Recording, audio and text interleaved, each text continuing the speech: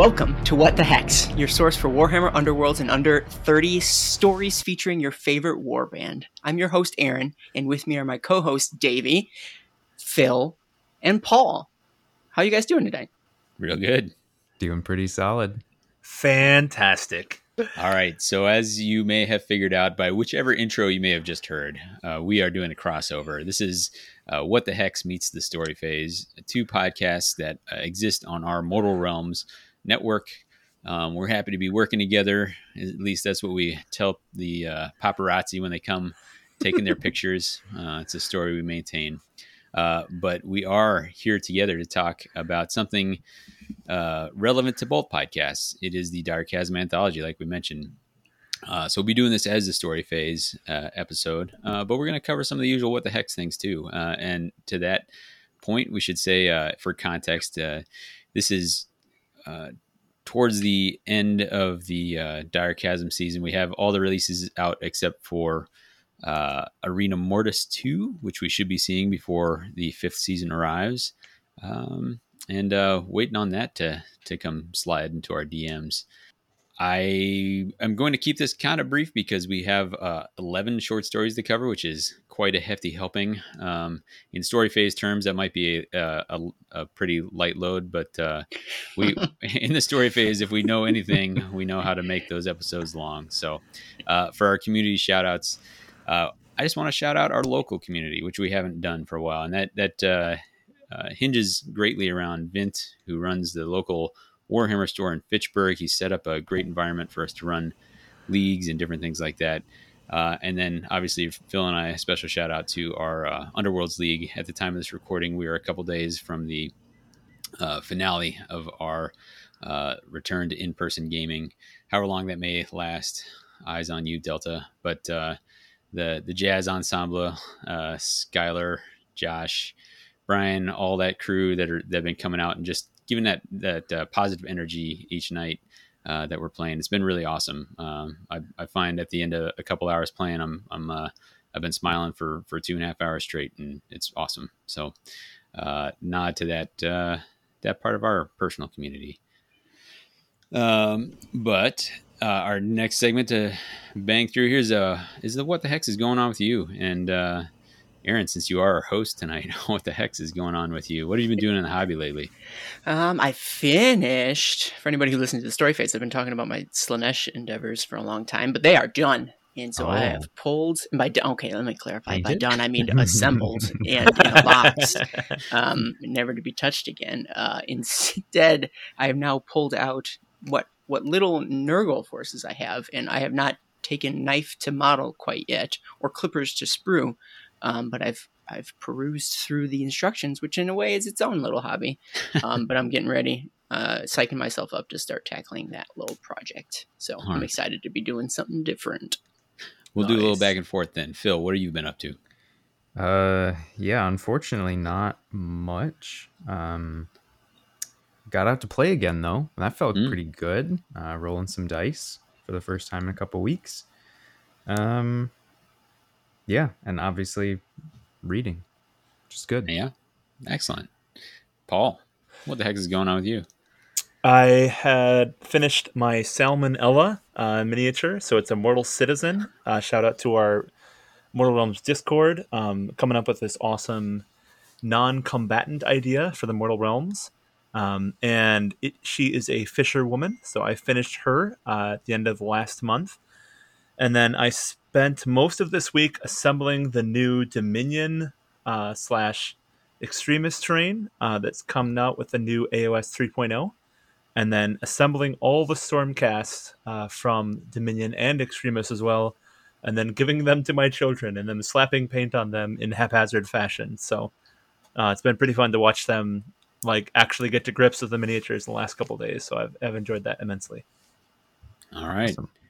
And for myself, I've been actually at the time of recording, we just launched the Hexodus blog. It's been fun to get some feedback on that. It had a soft launch a couple weeks ago, but I am new to the whole system, and so I used those couple weeks to kind of troubleshoot that whole thing. And Aaron helped me out from defeating myself with lack of tech savvy.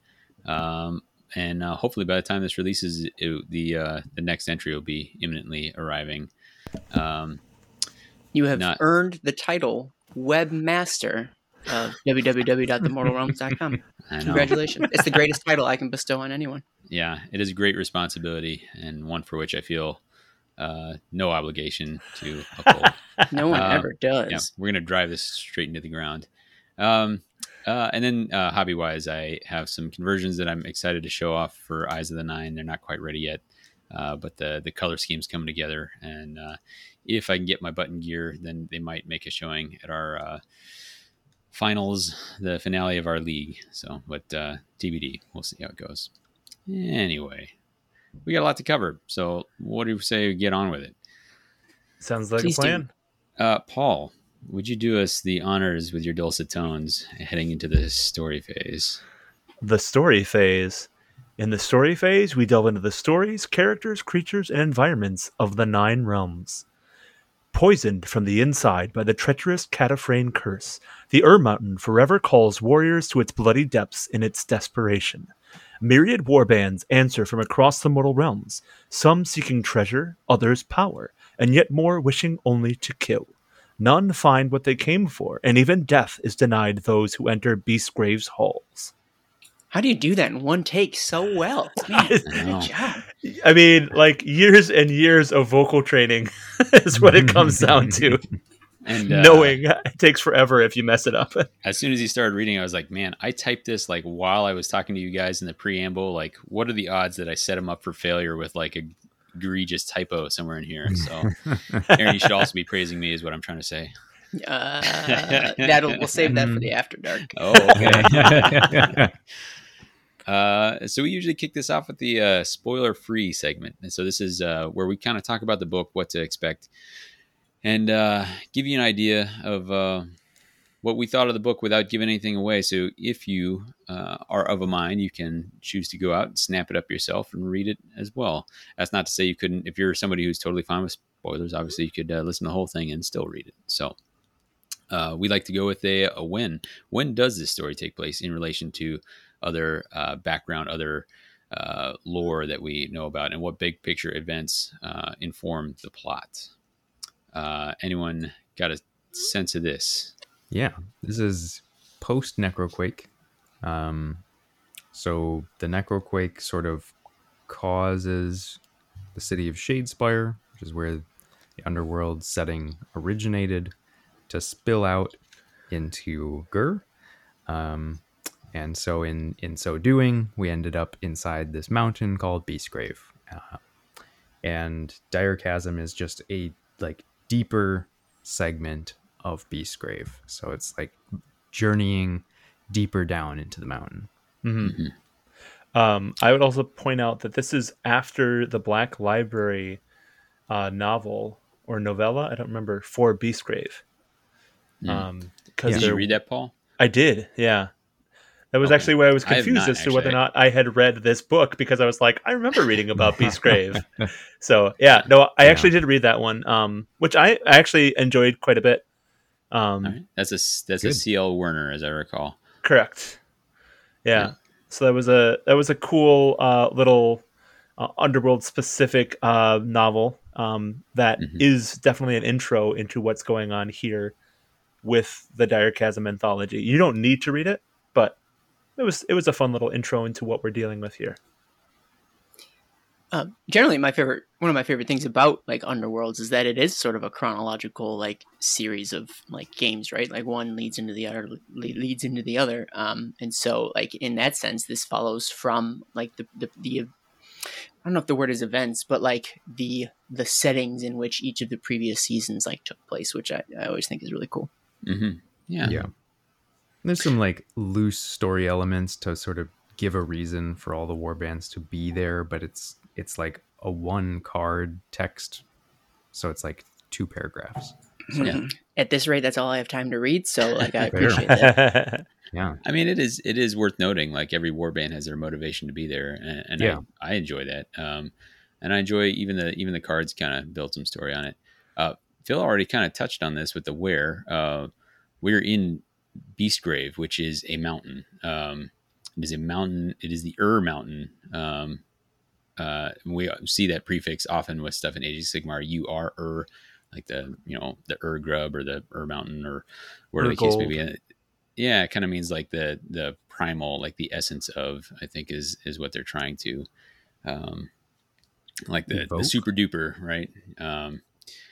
So Beastgrave is somewhere in Ghur. Have we seen a map in any of the other fiction as to where it specifically is? It is on a map, like the not the quintessential, maybe quintessential map that they've been showing sort of as part of the sort of AOS 3.0 stuff, right? How a lot of it's set in the realm of beasts. Those maps do have Beastgrave. It's like, I don't know, on the left side of it. Okay. The west side. It's not on the continent of Thondia. It's across. There we go. Sea.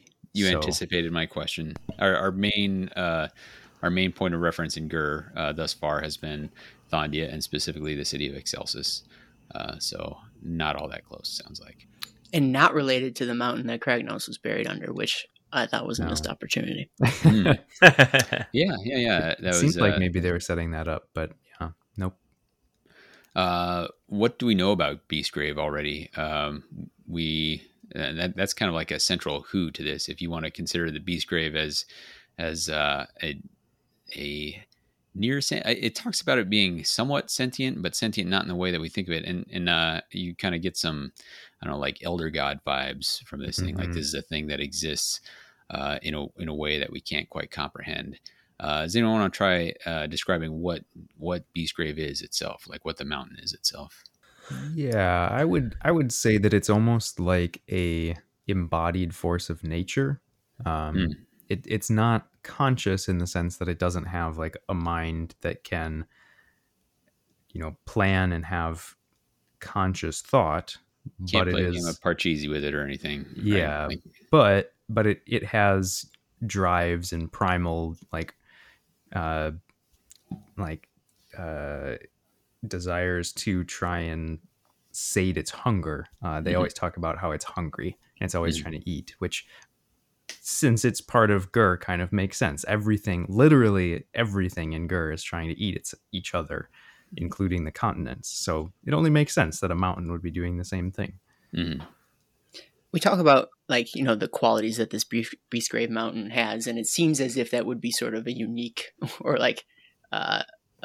solely some quintessential. I don't want to use quintessential again, but it's unique to Beastgrave, but that's not true. In fact, most mountains, if I understand correctly, in Ghur are hungry and are moving around and consuming other mountains in some sort of slow grinding way. And so, in that regard, Beastgrave is actually pretty similar to a lot of this stuff, but I think it maybe is a more ancient, more primal, maybe how do I say the word, progenitor of some of these mountains. And so because of that, it has a particular, it's given particular reverence and like wide berths as well, that people know that this particular mountain is particularly dangerous.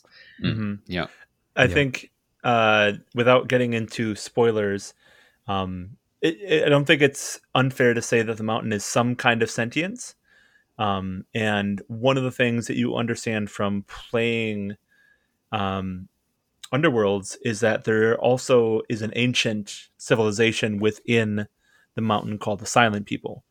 And there is not any necessarily direct correlation between the mountain itself and the Silent People, but it is possible to conjecture that the Silent People may have awakened the mountain or instilled an awareness into the mountain itself. They seem to be something that's a little bit intrinsically involved with each other. So that's, I guess, if we're going to talk about who, that seems like an interesting part of who Beastgrave is. Sure. There's a more obvious who, and that is the many factions that are represented in this. Somebody want to give us a rundown of which factions we actually have a point of view from? Because this is relevant to somebody who might have a favorite faction and might be wondering, hey, can I hear about my favorite dudes and dudettes running through Beastgrave? I mean, I'll rattle them off if you want me to. Do it. Here we go. If you are a fan of a warband as follows, Nope, because I'm not sure I'm going to pronounce all these right.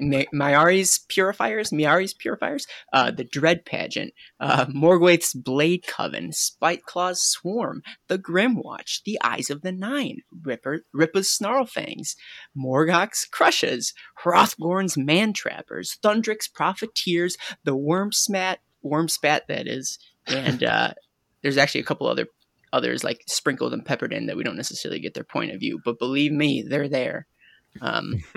So if any of those intrigue you and you want to read more, then this is the anthology for you. For those keeping track, that is all of the Beastgrave warbands except for the starter box, and the starter Dire Chasm warbands, and then a handful from the previous seasons. So, which makes sense because this book dropped right at the start of Dire Chasm, and you can't go spoiling the other Dire Chasm warbands in this book. So I think that it tells us why there's a little more Beastgrave warband flavor than you might have expected based on the name on the front of the book. Our last W question that we hit here in the pre-spoiler is what are there any additional what that we've missed above? And what I want to hit on here is what do we already know? And if you want to know more about what came before, what happened in Shadespire, you can go back and listen to our coverage of Josh Reynolds' The Mirrored City. Yeah. Is that correct? Yep. Yeah. It's around the 34, 35, 36 area of our podcast. How do you know that? I think I had to look it up for something. I've plugged the story phase a couple times on What the Hex, and so I remember it was 30 something. Cool.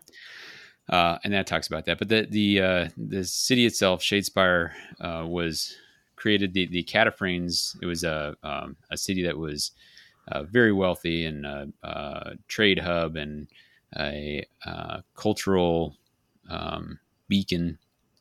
And those in charge, the Cataphrines, were looking for ways to basically outlast death. How can we not die? Because we're accomplishing everything else. Like, wouldn't it be cool to not die?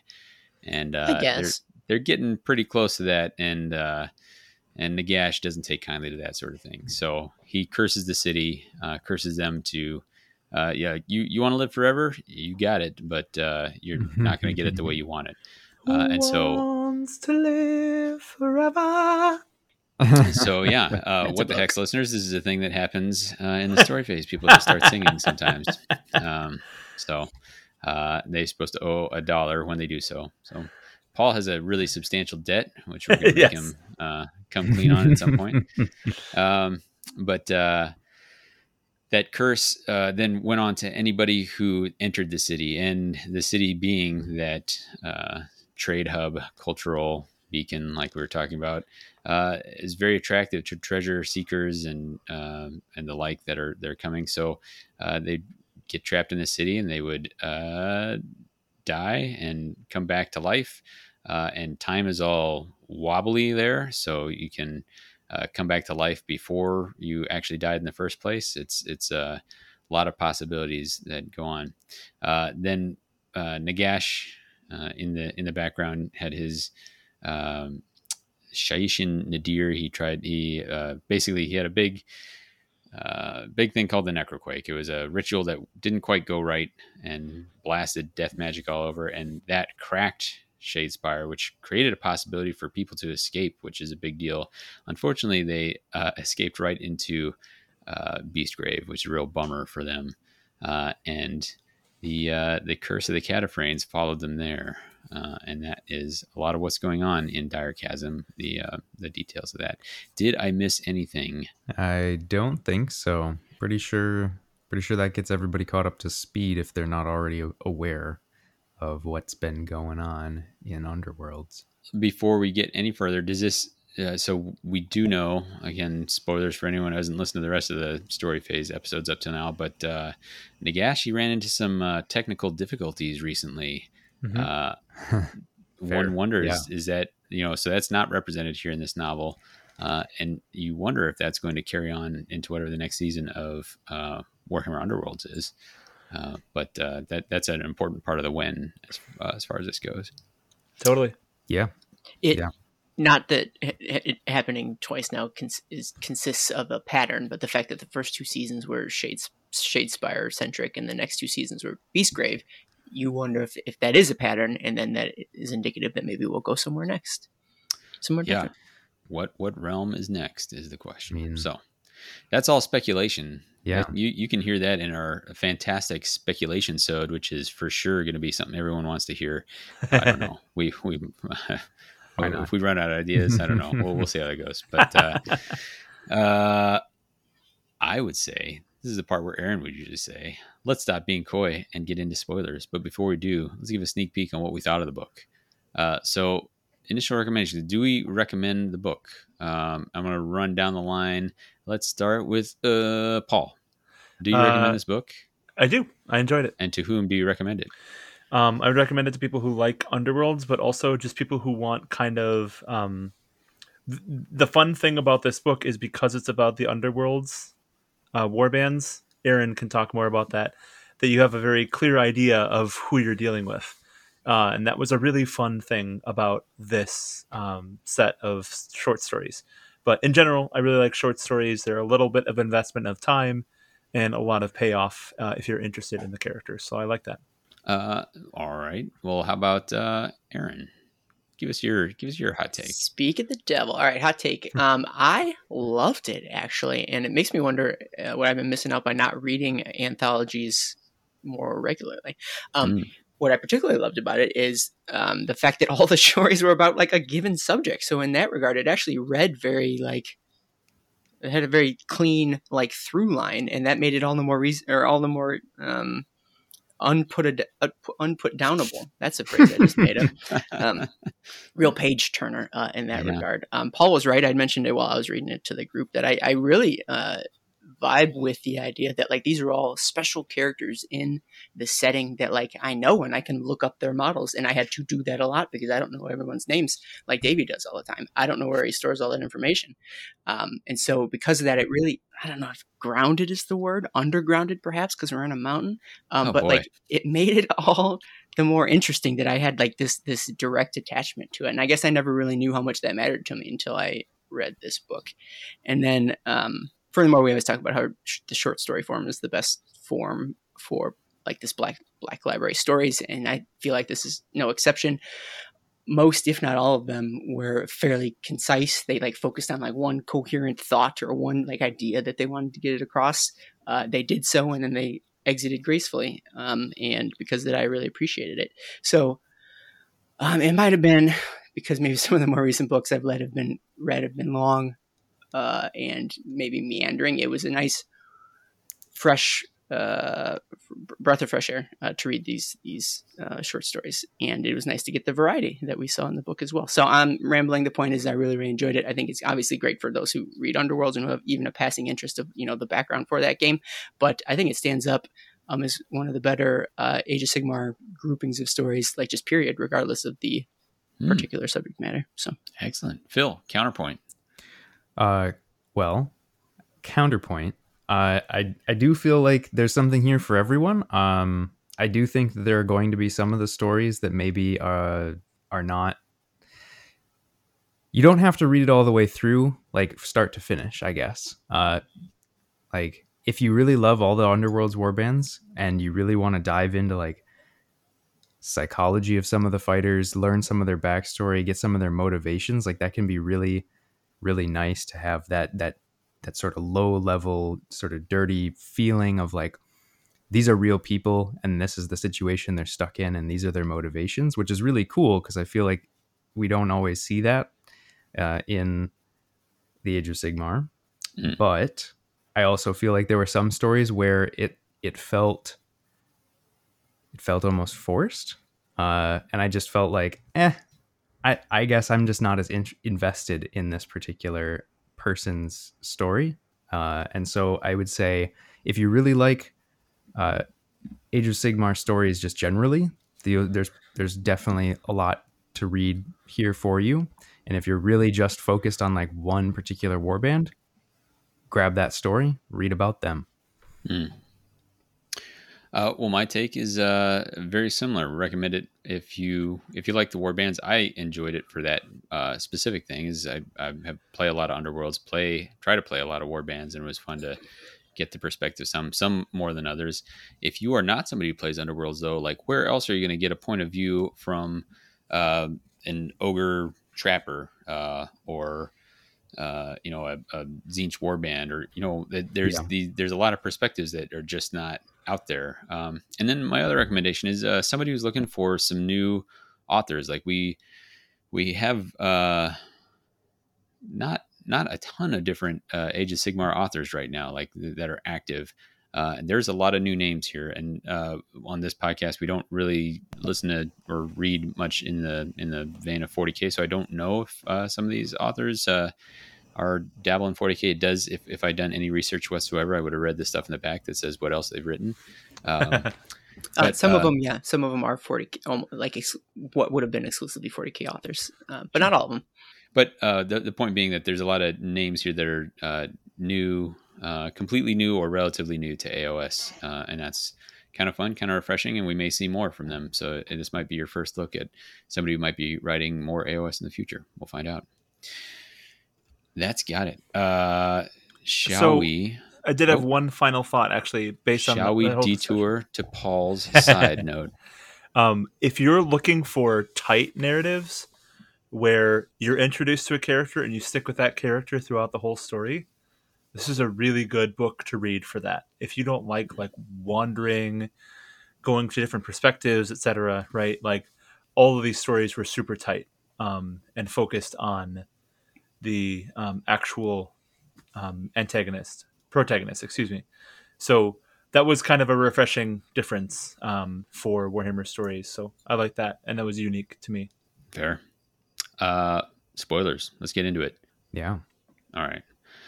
There are 11 stories here. We are going to give a brief summary of each, and then share some thoughts on those, and then we'll give a overall wrap up. But we're not going to do a blow by blow. Some because that may not be totally interesting. Some because I read this over quite a stretch, and so I'm not going to remember the blow by blow for each of these. So try and stop me. Yeah. Oh yeah. This is where Aaron really gets into his own. So we open on a scene of. I know you're not going to do that because I'm looking at the same notes you are, and that's what you go off of. Are we? There's no way you're doing this straight off the dome. I challenge you. No, of course not. Yeah. All right. So our first story is The Mountain's Call by Graham Lion. And this story is the longest in the book, I do believe, by page count. If not, it's tied. It's very close. And this is there's several points of view. There is a human survivor from Ghur, and Miari's purifiers who are arriving in Ghur. So we're seeing them before they've even made it inside Beastgrave.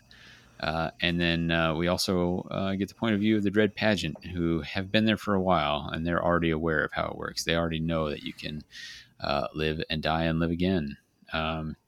And it is their central conflict it's covering. So the Miaris are being brought there by a vision sent to them by Teclis. And the Dread Pageant are there attempting to torment the mountain itself, which is a real boss move. They know that the mountain is hungering for death, and right now it's even worse because the Cataphrane curse has arrived, and so rather than the mountain Beastgrave has always lured people to itself with promises of whatever they desire most, and they get in there and get trapped and die, and it feeds off of that. Now, because they die but then are born again right away, it doesn't actually get to feed off, so it's being tormented. It's having this hunger that can't be sated. And the Dread Pageant, that's not enough. They're going to torture people until they're almost dead, and so keep the mountain really really upset. So if you want to torture a mountain, I guess you better be a Hedonite of Slaanesh. And it's about that conflict. Anyone else got something to add on the overall summary of that? Well, I think this short story, is definitely the intro short story. We start outside of Beastgrave. We're introduced to the two main warbands in the box set for Beastgrave. The human survivor was kind of an interesting twist because the human survivor was not a part of any warband that I'm aware of, and provided a lot of the narrative thrust going forward. It was interesting to me that it talked about the confidence and the faith that the Purifiers had in their mission, and how they were a very kind of disparate force. It focused a lot on the different actual models that were in it and what their beliefs were. So I enjoyed that aspect of this story a lot because it seemed to really allow each individual to be a character and to have their own motivation, including the human survivor. So that was kind of cool. And the narrative thrust of getting into the mountain and introducing you to the mountain itself of Beastgrave and figuring out what it's all about. I did enjoy that for sure. Yeah. Definitely agree with everything Paul said.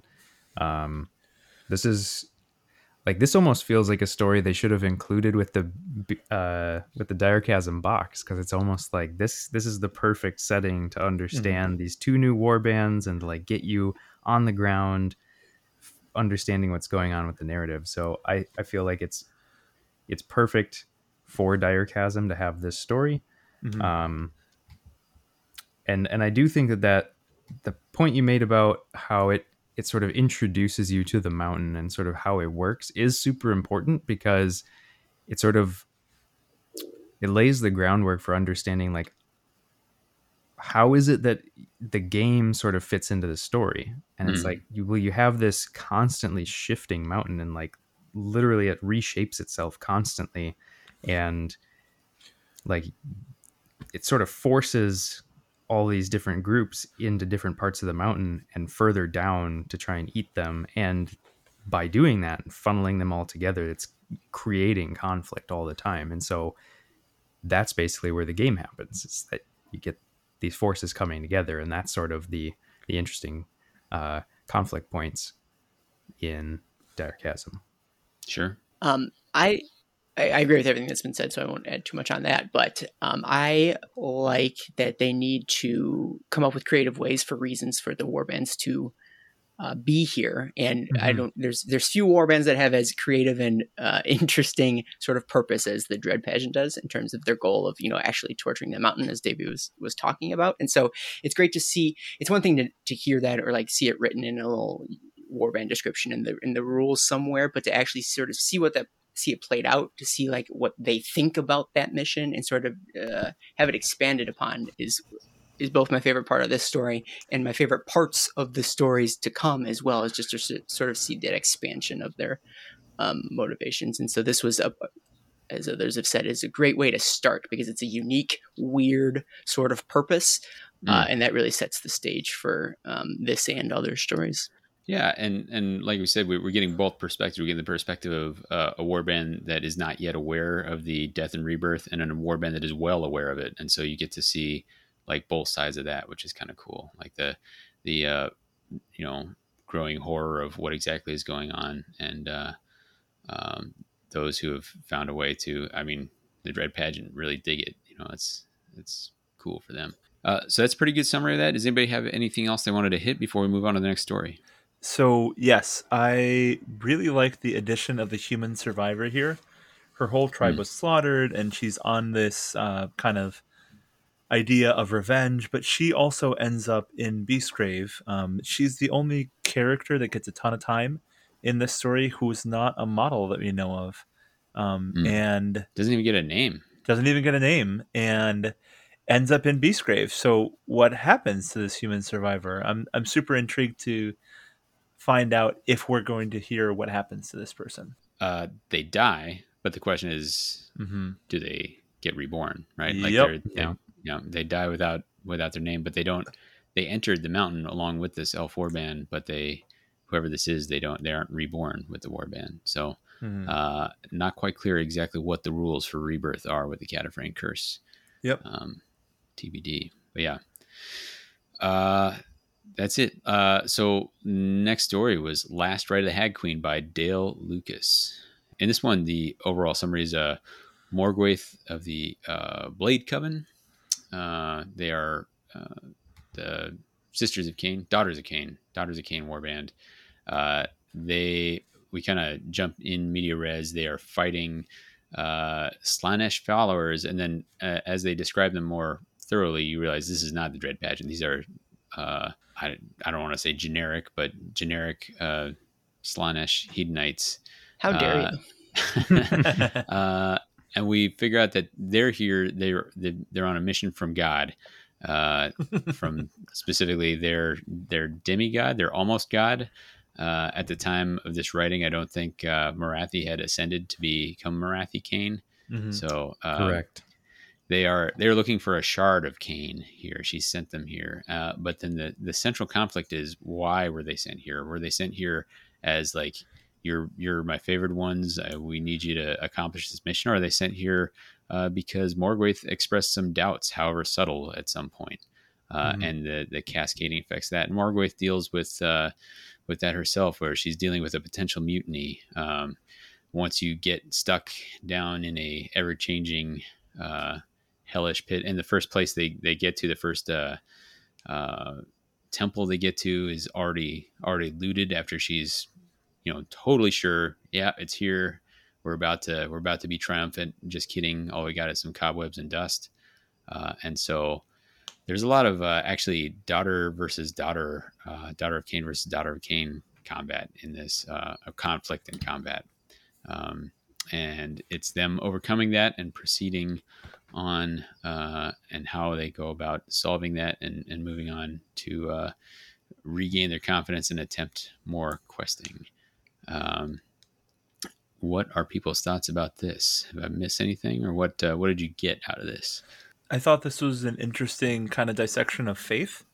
And it brings up a theme that we continue to see in a couple other short stories, where that as Morgwaith has her inner dialogue, it starts to be interjected with these other thoughts that she doesn't necessarily assign to herself or with her confidence. And there's a lot of that in this story, where she's like, not sure if she's supposed to be here or exactly what's going on.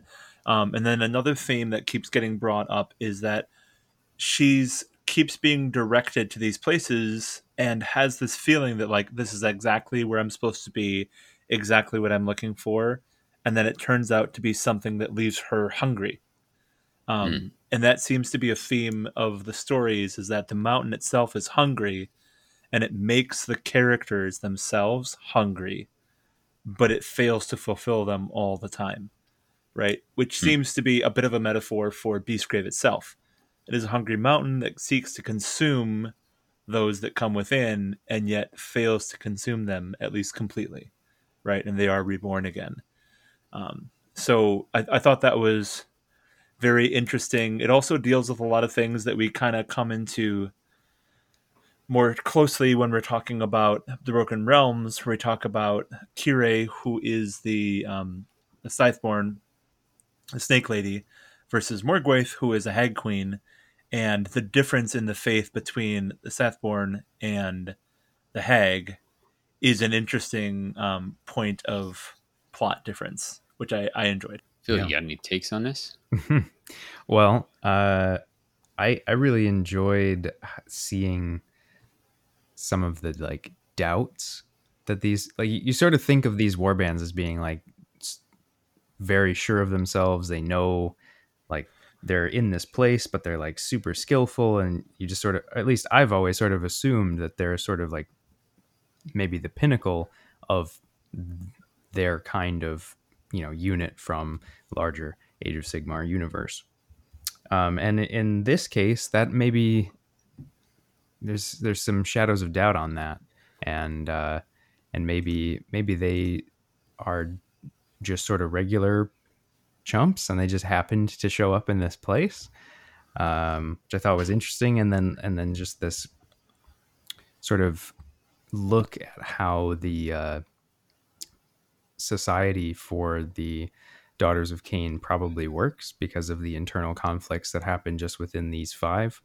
And you can kind of extrapolate from the discussions about how Morathi sort of, she bestows this honor on this person who has been talking about her, supposedly secretly, to sort of say, hey, maybe Morathi is, maybe she's not the end all be all. And then it's like, I have this great gift for you. You get to go and like explore this mountain, and it's going to be wonderful for you. But is it really? Like, is she really just stabbing her in the back and getting rid of her because she's been bad mouthing her? And it sort of gives you this sense that their society is a little bit backstabby, and Sure. Or a lot of it. Or maybe all of it. Maybe all of it is, you know? Yeah. And it's a not fun, but it's an interesting conflict that she's feeling, where she's like, you know, if Morathi knew that I had doubts, then yeah, this is probably like a wild goose chase and I'm being punished. But if she didn't know, then maybe this is legit, or maybe if she wasn't sure, and so like all that, and then Beastgrave is all about those doubts and torment and all that sort of thing. So that feeds into that as well. For me, I like Daughters of Khaine. That's actually an army book I have never actually read. I'm not much of a Morathi fan, and so this is like, you know, as exposed to their background as I've gotten in a while. And so it was interesting for that, even though like it's not my favorite faction. Sorry, Chuck Moore, if you're listening. But yeah, so for that, I enjoyed it, even if it wasn't a faction that I would instantly think like this is something I want to learn more about. Aaron, any thoughts, or should we move on to the next? To build off of what Phil was saying in terms of the Morathi relationship, I think this is a unique sort of relationship that we don't necessarily get between characters and, I'll say, their gods, or in this case, their demigods. Sometimes you get characters wondering, well, am I doing what my god wants me to do? Am I interpreting their desires or needs? Or sometimes they wonder, is my god even listening? Are they even paying attention? Am I doing the right thing? It's rare that you get a my god hates me and wants me to die relationship. But when you're dealing with the Daughters of Khaine, that's apparently what we have on our hands. I tend to believe that that's the situation that they're finding themselves in. And then the second thing I'll bring up is that I think the author, and it was Dale Lucas, right? Yeah. Did a pretty admirable job in terms of differentiating each of the warband members. I tend to think of the Daughters of Khaine as relatively monolithic, and by no means are they, you know, stark contrast to each other, but at the very least he instilled some sort of personality on most of them, such that I understood and could recognize that, oh, yeah, this person's different than this. One's particularly young and hot-headed, and the Snake Lady is, you know, she's mistrustful and maybe a little, you know, sabotagey, so to speak. So in doing so, I think it helped them stand out to me, whereas before I didn't know a lot of their individual backgrounds. So good job, Dale Lucas. Yeah, I think he did a really good job of characterizing the models into the characters. That is a good job. All right. The next story up was The Gnawblade by Denny Flowers. And it is tough to see the name Denny without thinking of The Room, but we'll leave that there. You're tearing me apart. The plot of this, we're following Spikeclaw's swarm, and it starts out at the end of a battle with, I think they're fighting Despoilers, some beastmen. Yeah. Despoilers have the unfortunate role of doing the same thing that they do in AOS, which is be the opponents a number of times. If not the whipping boys, at least the faceless enemies that get got. But the result of this fight is that Spikeclaw ends up, or Scritch, I should say, ends up with a Warpstone amulet. That's a thing he wanted out of this fight, and he gets it. And then he starts having visions. And it's funny because he gets it and he's like, yeah, I really want this. But there's a good chance I'm going to end up crushing it down for Warpstone snuff at some point. Like, yeah. As you do. Yeah. This is a warband that knows about the life-death cycle. Like he's aware of it. But this vision leads him to commune with a Vermin Lord in the Great Horned Rats domain, which is a very terrifying thing for any Skaven to be part of. But he gets basically assigned a mission, and is to find the titular Gnawblade, which is a blade that was forged with a combination of Sigmarite and Warpstone, if I remember correctly. And it was thrown down. Or no, the problem was it was like so powerful, it ended up accidentally cutting through reality and coming to rest here, like carved its way, and then somehow ended up in Beastgrave. And this Vermin Lord says, look, like, And for those who are not aware, the Skaven have a long history of hating on Nagash. And the Vermin Lord is saying, hey, look, you can get this sword and you can start causing some final deaths, like deaths that actually matter here instead of the die and reborn. That's how powerful this sword is. And guess what, Scritch? It's your lucky day. You got picked to go get it. And definitely there's no downside to this. And don't worry about that and go get it. And so the rest of... Don't they explicitly tell him he's uniquely qualified to go get it because he himself can't die? And so yeah, exactly. Or am I jumping ahead? But no, that's true. So he goes, and then the final conflict is he gets to fight with some Farstriders. I think they're not named, but you can recognize them. There's a Star Falcon, and there's what's the Chamber Rangers? They're the Vanguard. Yeah, Vanguard Stormcast. He even gets his hand on the blade right before his hand is cut off, and the blade cuts its way down through and is lost again. It's a little more dramatic than that, but that he does wake back up. And this is an interesting thing, that the warband itself, it's a 5-fighter warband, but 3 of them there are always more. They're kind of generics, and this is actually a warband that's much bigger than the 5, which once I remembered that piece of it, I was like, oh, right, like Hungering Skaven and Lurking Skaven, those are archetypes. They're not an actual, character. And so for me, I'll jump to what I found interesting. It was interesting to see a warband that knew about the life and death cycle from a race that is notorious for being short-lived, for backstabbing and assassination,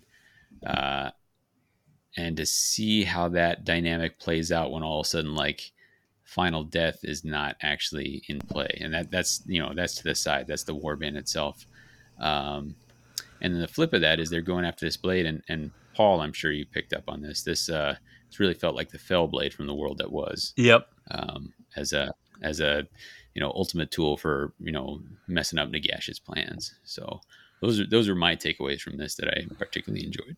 Well, and you have to wonder, like, I definitely had feelings of, is the Gnaw blade, right, which is a thing that fell into the warp, the thing that this Vermin Lord used to get Skaven into the pyramid to mess up with Nagash, right? Like, that feels a lot like what this story felt like to me. The other thing I really appreciate about this story is that because they knew that everybody was going to die, it very much seemed like this setting was tailor-made for Skaven and for Scritch to not care about killing all their underlings constantly. Like, it was more of just like, well, of course all the underlings are going to die because they're supposed to die. But then them coming back is like, oh, I am destined for greatness. I have infinite Skaven to sacrifice for my will. So I thought that was super fun. Yeah. And it's interesting that, like, this, even knowing that, the Skaven nature still comes through, and they're still very craven, and they don't really want to die, and, like, he has to, like, force them to go into fighting even though they can't really die forever. Yeah.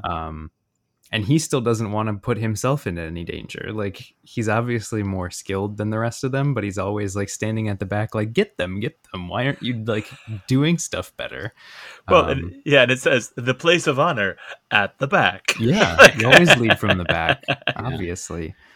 I feel like this gave a really great, just sort of profile of Skaven. And we get to see them a couple more times in the other stories, and it sort of all tracks. It's how they're all functioning, and they're just this constant nuisance in Beastgrave. Yeah, I did enjoy the Scritch versus his second in command kind of dynamic of, oh, he's gonna betray me eventually. That was a fun little thing too. I mean, yeah, it's like right there. It does what it says on the tin. He's Kirk the almost trusted. Yep. Like. I like that they gave Kirk a little bit of personality too, though. That he was in some ways a little bit of like a simpleton kind of, and that's part of why he's almost trusted, is because he may not necessarily have the brains to do anything about it. Yep. When you guys are talking about, like, sort of the Skaven way, is part of, like, combat and how they comport themselves in fighting others. I also thought it was interesting to get the insight as to like when they were by themselves and like how he would sacrifice a Skaven to feed the other Skaven because they were so hungry. And so like you just pick the weakest one out of you, feed them to everybody. Of course, it doesn't satiate him, but like that Skaven's going to come back eventually, and sort of that dynamic of the tenuous hold he had over his swarm, I guess you'd say.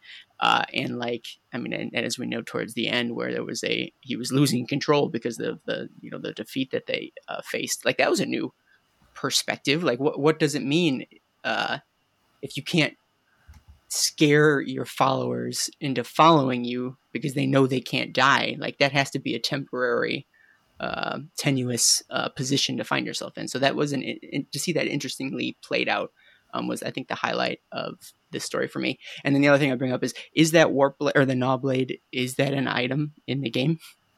No, it is not. There is I was trying to decide if it could be like was it the Hero Slayer? Was that the sword from the first? But there's Hero Slayer. There's also the Curse Blade. Yeah, which maybe it could be something like that.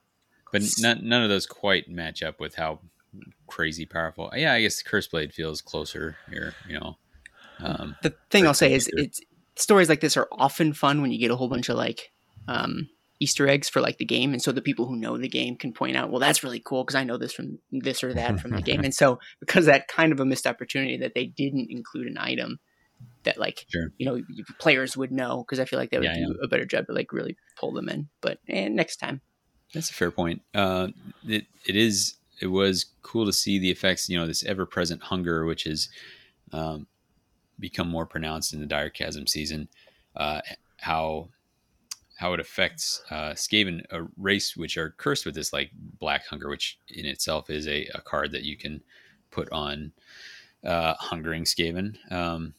That's something that they've dealing with. That existed in the world that was, right, Paul? Yeah, absolutely. Mm-hmm. Yeah. So amplifying what already is a feature of these guys to start with, and how it hits them. So, and then I think the other thing it kind of mentions here when this builds in some other stories is, even the people who know that they could live again, like dying still sucks. And the accumulation of many deaths, it can really kind of wear on you, like it does, dying lots of times is a real drag. So all the memories of the agony of that moment of death are pretty rough unless you're built in a particular way, aka Dread Pageant. So any other thoughts, or on to the next? I guess just that this story, I think, probably has the first like really sort of dark moment, and it's the one Aaron mentioned where he's like, oh yeah, that's the weak one. Okay, everybody eat him, and then don't worry about stuff. And like, I feel like some of these stories had more of that than others, and there were honestly parts where I was like, okay, I get it. We can probably not like go into all the details. So I don't know. It was interesting that they like had that balance where sometimes they went really dark for the horror aspect, and then other times it was like, people get it. We don't need to do the blow by blow. I mean, it's different authors what they choose to emphasize. So that's kind of the fun thing with this. I definitely got that vibe in some of the other stories. I didn't. This one didn't hit me in the way that it seems to have hit you there, but some other ones, like I really got the horror vibe strong in some others. Speaking of horror vibe, Claws of Famine, anyone? Oh man, by Miles A. Drake. So this, I almost want to talk. Aaron, I'm coming to you first after the summary, because, but this, we start out with a noble woman named Valric. Maybe not literally noble, but she's real hungry. This woman, she's been trying to pursue a Bray shaman as part of this small hunting party. Their fortress held out against this awful siege, but the beastmen, kind of had really turned the screws to them on this siege, and now they're out, trying to get a little revenge, trying to redeem the terrible ordeal that their city went through. for anyone who's played it already knows that Valric is a member of the Grimwatch. They know that she's a gnarly looking ghoul. That's not how she's described. And again, we know this about the Grimwatch. They have this delusion that they are not, in fact, awful, cannibalistic, naked savages. They see themselves as like, noble knights and such. And so the central part of this story is that these reflections, which is something that we saw a lot in Shadespire, it was all the shade glass. We see that to a different extent with the amber. There's all this amber that's either solidified or molten. We see that all through here, and so you can again and again, the rooms are talked about as being lit with this eerie yellow light. And so Valric is having flashbacks, having nightmares, and losing track of what's real and what's not. As Valric encounters more and more trauma, becomes hungrier and hungrier, the idea that she's not actually part of this noble hunting band and may in fact be a ghoul herself starts to fray her mind, and it culminates in her, kind of having to almost decide, like, am I giving in to the delusion? Would I rather be deluded or not?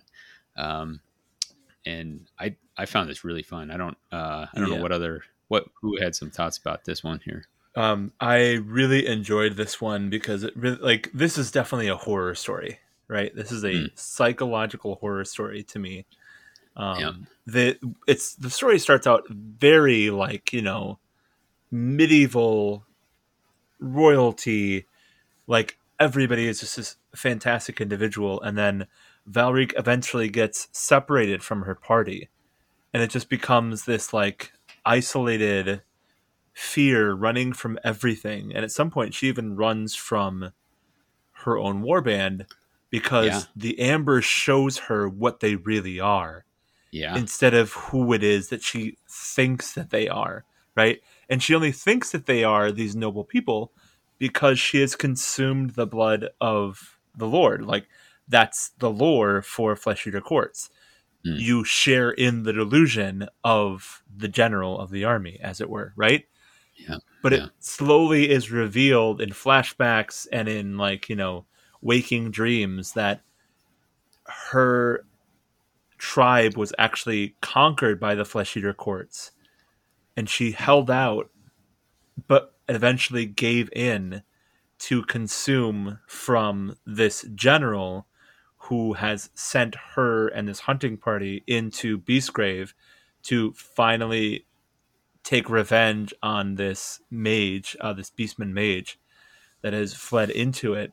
And the last scene before she really understands what's going on, she just keeps having these flashbacks of hanging on a wall and watching this terrible carnal feast before her, and then realizes that this was reality, and then is rescued, etc., and eventually has to basically decide that it was a dream and this is reality, because otherwise I'm crazy, right? It was a serious, dark and fantastically written point of view that it delivered on all the promise that the Flesh Eater Courts battle tome had, and in a very short amount of time too. I was immensely impressed. And as you pointed out, the amber really starts to serve as a really interesting vehicle to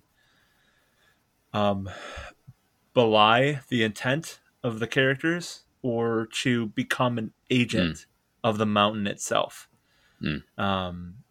So that was a really cool turning point for me in this anthology. So I've already established that I don't know anybody's names, and so when I first started reading this, and it was this, human huntsmaster, I think some of the other stories they'd already shown characters that weren't in the game, and so maybe I was dumb for believing this, but I thought, all right, well, this is just a Cities of Sigmar, free guild group. Awesome. Up until a page or two in, until, and I had told you guys man, while I that's was reading it, amazing. they said something about until they said something about noble king, and like that is like a trigger word for Age of Sigmar, and that like whenever a noble king is mentioned, you immediately think Flesh Eater Courts, and like so like the light bulb went off. I turned the page, and then it makes it very clear that that's what's going on. And then I had to Google Valric Underworld. And I'm like, oh dang it, yeah, okay. You Googled in the middle of the story. Oh, you never Google in the middle of the story. Yeah, I read on my phone, so like so Google's right there. So, but like that, I had to set it down. I had to like lean back in my chair and just think about like, book, you got me, you tricked me. Good job. One of the. Well, that was one of the highlights of the anthology for me. I think this is maybe the first story that I've ever read from the perspective of a Flesh Eater court, and maybe it's the only one that exists, which that seems surprising. There's got to be others. I just haven't read them. There's a horror anthology. I definitely remember reading more from their perspective. There's a short story in White Dwarf as well. It inserts some of the plot into Broken Realms Techless that is from the Flesh Eater courts as well, and that was a really fun one too. Well, from here on out, I think all stories should be told from the perspective of the Flesh Eater courts, because this one was such a fun read, and it makes so much sense. Like the way it was put together, it really convinced you as to how and why a Flesh Eater might think that they are something else. Like there was a very clear one-to-one comparison to everything that they were saying. And like one of my favorites was the fact that she continuously considered the bats, like the harriers, as hawks, and like you'd hear an echo down the hall, and she's like, it sounded like a bat shriek, but that it must have been some other creature or something down there, not realizing that it was what she thought were the hawks flying down the tunnels. So that like kept coming up, and it was a delight. I just loved sort of seeing what she thought she saw versus what I knew to be true for each of these characters. So that was neat. I want to return to some of that, but we haven't heard from Phil yet. Phil, you got any takes on this? It was, I think, by far and away my favorite story in this anthology. And it like getting it, I've always liked the idea of how they have this grand delusion that they're, great knights and they are serving for their lords, and it's always fun to think about how like, oh, they have no sense of being these strange cannibalistic vampires. But to actually like see the psychological shift as she starves and like starts to like have the magic of the delusion fade, and like trying to figure out what's real and what's not, and like trying to decide like is my memory of what I think is real, or is what I'm seeing real? And like it was just so good to see this constant struggle. And I they don't really address it, but I kind of wonder, like, is this a thing that can always happen and it just doesn't because there's usually enough food that they don't like get so hungry that this happens? Or is this just a one-off thing that Valric has to deal with? And either way, I think it's compelling. Yeah, I think there was actually some kind of background where they have to continually feed or continually drink the blood in order to continue the delusion. But that may have been my own headcanon. I'm not 100% sure. Yeah, possibly. I mean, I know she's very driven by hunger, and it's hard to say, what things are generated by Beastgrave being Beastgrave and what things are the effect of being a ghoul. It's all like examples of some of the stories out. Like they defeat, they fight the Ungors a few times. They actually fight the Despoilers more than once in this. And when she's in her delusion, she's like, oh, like, thank God they had rations on themselves. They have some of their pillaged ration bags. And you're like, oh man, I know she's just like looking at their juicy thighs or something. Yep. So, get me some goat leg. Yeah. Here, some of the things I want to touch on is I've noticed, some of this with this delusion. There's like these, parallels with the Matrix, and I guess whatever 25-year-old spoilers here, but there's what's Cypher, Joe Pantoliano's character, where he's talking about like, when I'm there, I can taste that steak. Like, does it matter if that medium rare steak is real or not? Like, I can taste it. Like, it's, if you're in this position where you're like, well, I can either deal with reality where I'm like, realize I'm a horrible cannibal, or I can like give into the delusion where I'm actually like noble and doing good things and people care for me. Like that's a pretty tough choice, or maybe it's not a tough choice, like that's, like maybe you just say like, okay, like it's just better to go with the delusion. And then on that same note, like when she's in that delusion, they really seem to care for each other. Like the Duke is like genuinely benevolent to her. Like, that some of the others are like, I don't think she's going to make it. Let's move on. He's like, no, like she can feed from me, like, it was cool. And, some of the best cards in Underworlds are the ones that are translations of something that a ghoul is saying, you know, like, blah, blah, blah, translation, Halt finds her, do you not admire my beautiful cape, or whatever the case may be, so. Well, the thing I really appreciate about the story is that it was such a wonderful dark parallel to the story of a Stormcast, where at the last moment of defeat, they are taken and brought to absolute victory, right? And they have to deal with the reforging. And this story is at the last minute of defeat, they give in, and they must deal with that over and over through death and death and death. And I thought that was a really well done parallel between the two. The only negative I have about this story is that now I really, really, really just want a Cities of Sigmar warband for Underworlds that looks as amazing as they described in this story, because that sounds absolutely fantastic. Well, I think you're not alone in wanting a Cities of Sigmar warband. I think we found a general favorite so far. I went back and found the message I sent you guys as a reading. I said, this fourth is my first real page turner. So I enjoyed stuff before this. This is the first one where I was like, I got to get back and keep going on this. But we all agree we like it. Any last thoughts, or should we can keep on moving? A final thought that I have is, I think for most of this story, I understood how she was able to delude herself into like thinking that she was a normal person. They had ration bags and the baths were hawks, etc., etc. But the fact that she didn't bat an eye at the fact that her lord was going to let her drink his blood from his arm, and then didn't seem to bother her at all.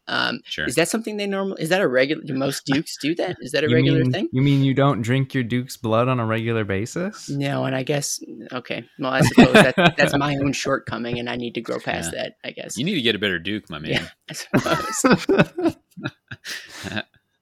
All right. We'll go from that to another one I quite liked. The Chains of Fate, and this is by Nicholas Wolf. This one's from Eyes of the Nine perspective. There you go, Phil. Shout out to Adam F. and Eric, who I know are big Eyes proponents.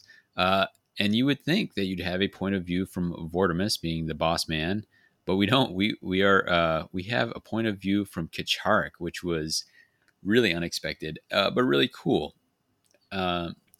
Kacharik here is giving us his take because so he's been bound to Vortimus. Kacharik, I guess I should mention for people who don't know, is a Zangor, and there's a card in the game. And Aaron, this is your little shout out. There's a card here. Nobody takes this upgrade, but it is eidetic memory, which means photographic memory, like everything you see, you remember. And somebody looked, this Nicholas Wolf looked at that card and said, all right, I can do something with this. Thank you, Nicholas. So he explores this idea of like, what if you were in this eternal cycle of death and rebirth, and you remembered it all? Yeah. And that is Kacharik. And so it's amazing because like Vortimus will give some speech and he's, being all like, children, you should know that we are blessed by Tzeentch. And Kacharik is sitting in the back thinking like, I've heard this speech 46 times. Like exactly 46 times has he delivered this same speech. Kacharik has died 649 times. He says, I've been sacrificed. Vortimus has sacrificed me 649 times, which given a typical Eyes of the Nine win rate, that sounds about right? Yep. Like,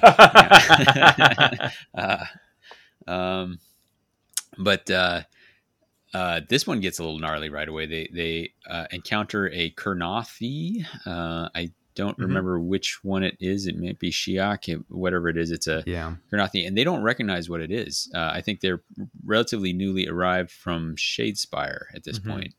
They've just gotten to Beastgrave and like, what are you? Well, we'll kill you, explode you, and then read your entrails, which they do. Slow motion explode him. yeah, like he's frozen in time as he's hanging in the air. So it's like reading the chicken guts, but it's a sentient being. It's pretty rough. Yeah. And this follows their move through Beastgrave and Kacharik, being real fed up with Vortimus and trying to figure out like, when can I break free of this servitude? And he has some vision, which is it doesn't quite reveal what it's going to be, but the vision we come to learn is like his chance to maybe kill Vortimus and be free. And now that they're not in Shadespire, he might be able to actually kill Vortimus, like for real. Turash and Narvia, the two Kyric acolytes of the warband, they've also seen something, and for them it is a chance to return to Shadespire. Unfortunately for them, they end up like disappearing. They're found later, like in the amber. Like, it's bummer for them.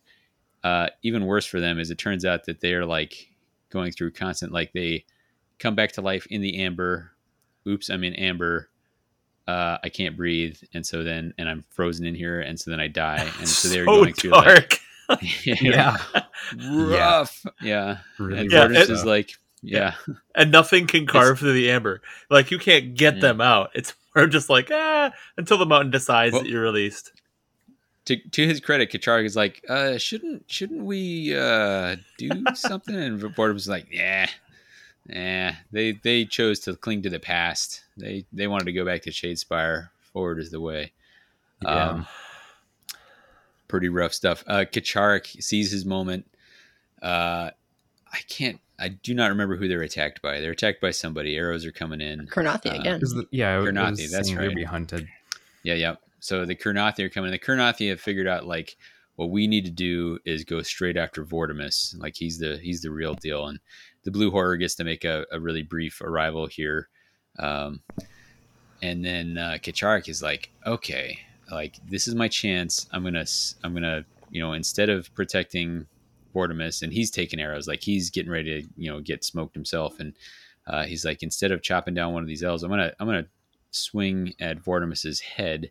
And I know him so well. I've seen him so many times. He's definitely going to dodge left, and he's going to dodge right in the way of one of these arrows. And we're not in Shadespire anymore, and he's going to die. And right as he's about to do it, Vortimus instead dodges right, looks straight at Kacharik, smiles, and gets his head cut off. And you're like, Kacharik is like, what? He's like, whoa, he's dead. I'm finally free. He's like, actually, and he turns around like, well, now I got to fight this whole warband myself, but I've been through worse. I can do this. And it turns out he can't. And he wakes up. And he has been reborn. The curse has followed them, and Vortimus apparently knew it all along. And Kacharik is like, well, where are we going? And Vortimus says, to the dire chasm. So that is the more detailed summary than any other one. You can tell I enjoyed this. I had an eidetic memory of this story. Not really. But liked it. What do you guys have for thoughts? I kind of dominated that one. I was excited about that one. Was this the only story that actually referenced dire chasm as like a thing? It's the only one that I think specifically did. I think there were a couple other that talked about like descending further. There may have been one other that talked about like getting down into the dire chasm region. Just this real is the only quick, one where somebody was like motivated to do so. Aaron, what's up?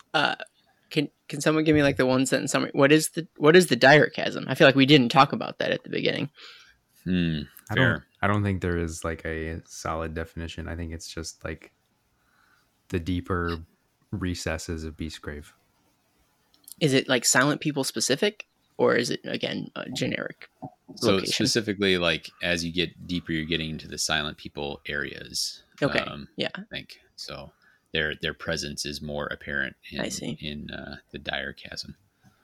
Okay, cool. That's all I had. Yeah. So as someone who really enjoys the Eyes of the Nine, at first, because of the perspective that we get from Kacharik, I was a little surprised because I thought that Vortimus was going to be a very different kind of character than he was. Like he almost felt dumb. Like the way he was being very like braggadocious and just being like, everything's gonna be fine because I've seen, like, I know everything. Trust me, guys. Like, I know exactly what's gonna happen, and we're gonna be fine, and it's gonna be great, and we're doing everything that Tzeentch wants us to do. And Kacharik's just like, man, this guy is such an idiot. I've seen him do this so many times, and it never works out. And I'm so sick of all of this. I've just been like shackled to this guy, and he's just like the worst. But then at the end we kind of find out that, well, maybe Kacharik doesn't actually know as much as he thinks he knows. Yeah. And that just Vortimus is just like Tzeentch really in a way is like too totally focused yeah. on the future to like really be successful in the present. He's like, no. It's like, I know what's going to happen. It's going to be fine. But like what he says that he means like 100 steps ahead. And so they just get smoked constantly. So Vortimus is like a Gaunt summoner, right? A magistrate. No. He's okay. It talks about him being in service to a Gaunt summoner. Okay. Yeah, he's a magistrate. That makes more sense to me. But with the Zangor, right? If he's an enlightened, the Zangor enlightened can see the future, right? And the Zangar Changebringers, the ones on the disc, can see the past. Yeah. I don't think he's either of those. I think he's just a regular Zangor, and they talk about in the story how all of the like gifts that he has were things that Vortimus specifically gave him for being in his service, but it also bound Kacharik to Vortimus. Okay. Because it would be cool if he also used the Age of Sigmar rules for seeing in the future for the Zangar, as well as the Underworld's rules of the eidetic memory to define the character. That's all. That was my thought. Sure. That would have been cool. Yeah. For sure. This is for some reason they didn't go that path. Yeah. This is the most, I don't know, I would probably say literate of the stories. It seems very well spoken from beginning to end because it's all from Kacharik's point of view, and with his eidetic memory, it really presents a very interesting perspective on what's going on in Shadespire and then Beastgrave, which I thought was kind of fun. I liked it because it introduces a unique relationship, like intra warband relationships that are unique to this warband, play out interestingly, and like sort of lend itself to being sort of interesting situations. Like at one point towards the end, when Kacharik is fighting off, the Kurnothi, and Vortimus calls him over, and Kacharik thinks to himself, he's like, yeah, I mean, I'm literally dying over here, but like. Anything to protect this guy's life, right? Like, I mean, I'm dying over here.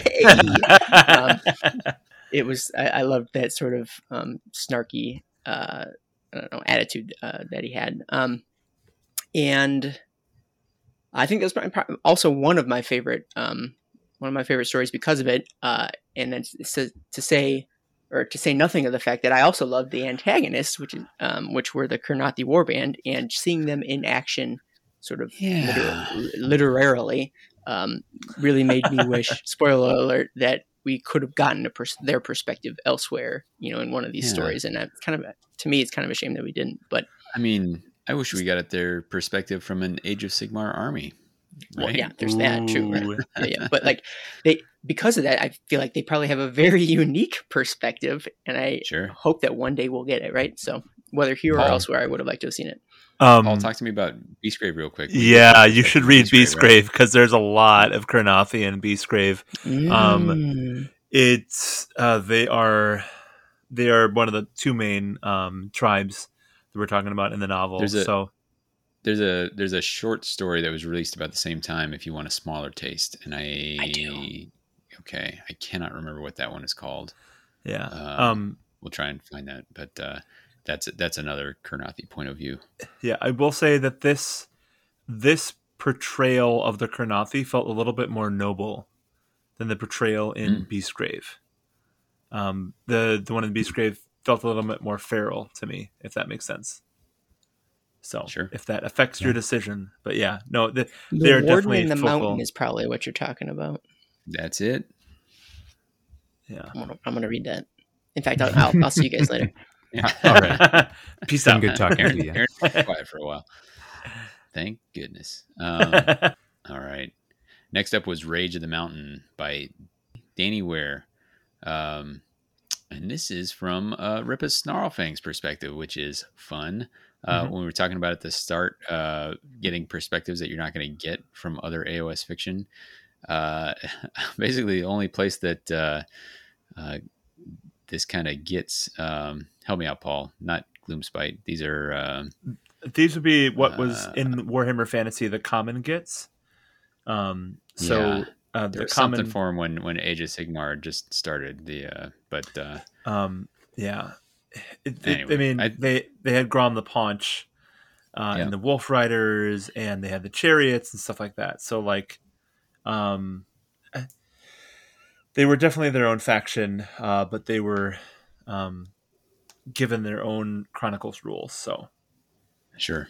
yeah, But this Ripa, Stabbit, and Menai are here. They're trying to get this Lapa, and Ripa's had a vision of this big boss Lapa, and that is straight off their background card, the card that comes with the warband.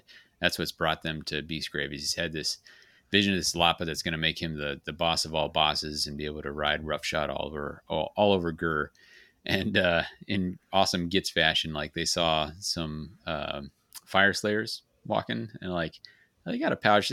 It's big enough. That pouch is big enough. It could have a Lapa in it. I bet you that's it. I bet you that's my Lapa, and I bet you I'm going to get that Lapa. And so they're trying to set up traps. It opens with Mina and Stabbit are having to dig a hole, try and set up a pit trap. And Stabbit is like, there's no way this is going to work. This is going to fill with amber. He's having to dig this stupid hole at the bottom of this, this cavern, and it's just going to fill with amber. And he's like, boss, like this, are you sure you want it here? And Ripa's like, shut up and keep digging. And as soon as they get done digging, it starts filling up with amber. And Ripa's like, damn, all right, let's work on something else. So they go set up a rock fall. And on this one, they have a stick, like a bone staff that's kind of fused together. Like, oh, it's going to be perfect. We can lever these rocks. It's going to drop right on these stupid stunt or they call them stumpies, I think. Yeah, but I think so. They're like, this is going to be great. And they're all set up. And then all of a sudden, all the rocks come tumbling down. And Ripa's like, what the hell? And Stabbit's like, well, I had to test it to make sure it would work. Well, of course. Okay.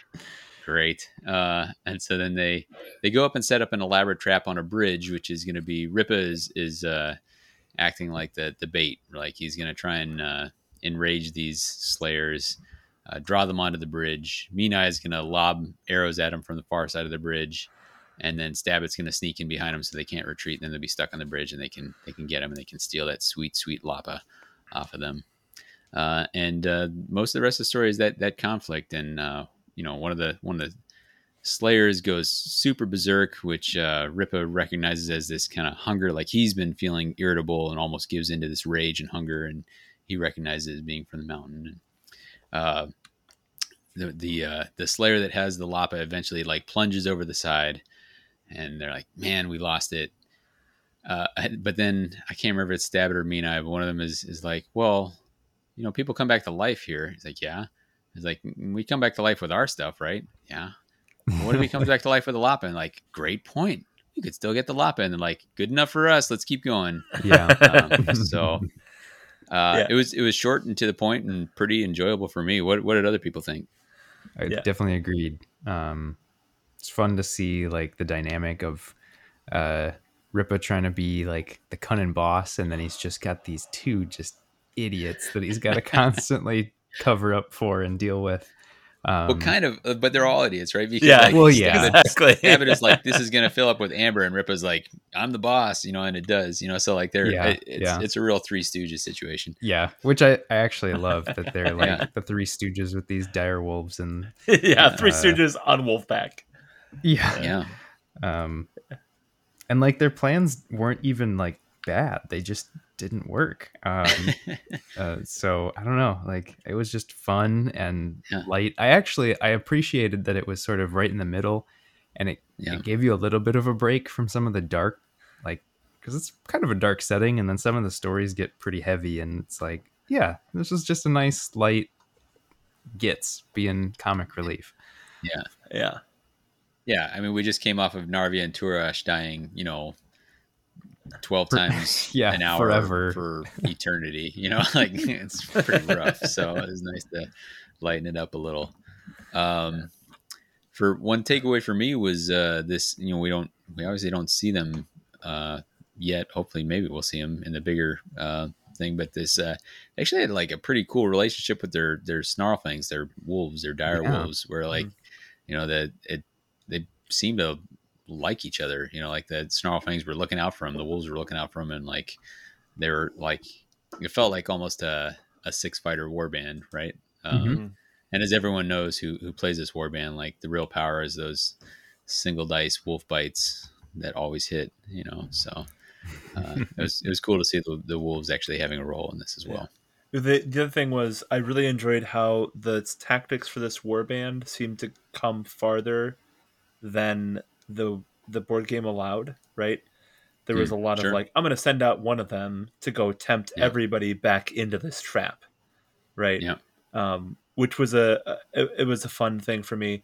I also really enjoyed how he just let them be malicious, evil little children, right? Like, and that was the fun part, is they're just a bunch of malicious, evil children, and anything that provides a motivation works, right? So that was a very enjoyable part of the story for me. Any other thoughts on The Rage of the Mountain? I'll just so I can say I chimed in. I agree with most of what everybody said. It was a silly story, and because of that, I really did enjoy it. It was silly, but also still fairly violent too. So it was like a silly balance.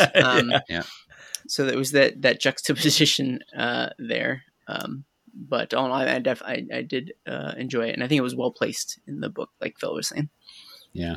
There's definitely a scale of violence in these kinds of stories, because like it's Warhammer, everything's violent, but like there's a difference between slow motion exploding bodies and like chopping people up with arrows. So yeah, sure. We keep it in the Greenskin family here with the next one is Jabberslythe's Grin by Ben Counter, an established Black Library author. This is Ironjaw brutes rolling into Beastgrave to claim a prize. They're fighting a Jabberslythe, which is a monster we haven't heard about in a while. From as far as I know, but this specifically Morgok, and Thug and Ardskull and a bunch of other dudes, which is, if you know the warbands, does not totally track, because they're a 3-fighter warband, but there's all these other guys hanging out.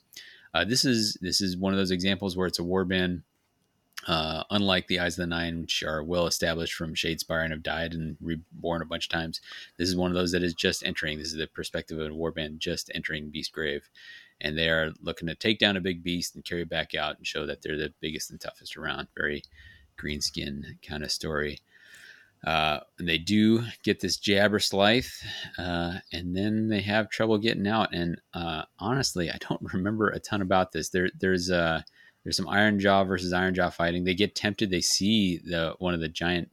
They are tempted by a vision of one of the cities of the Silent People, and one of the actually Thug is like, I've heard about these. These are the Silent People. I'm like, what is going on? How do you know? I was like, how do you know about that? Also, your name is Thug with 2 G's. I did not expect you to be like the bright one, but that's definitely how this story paints him. Is he's like, oh yeah, like Thug's the smart one.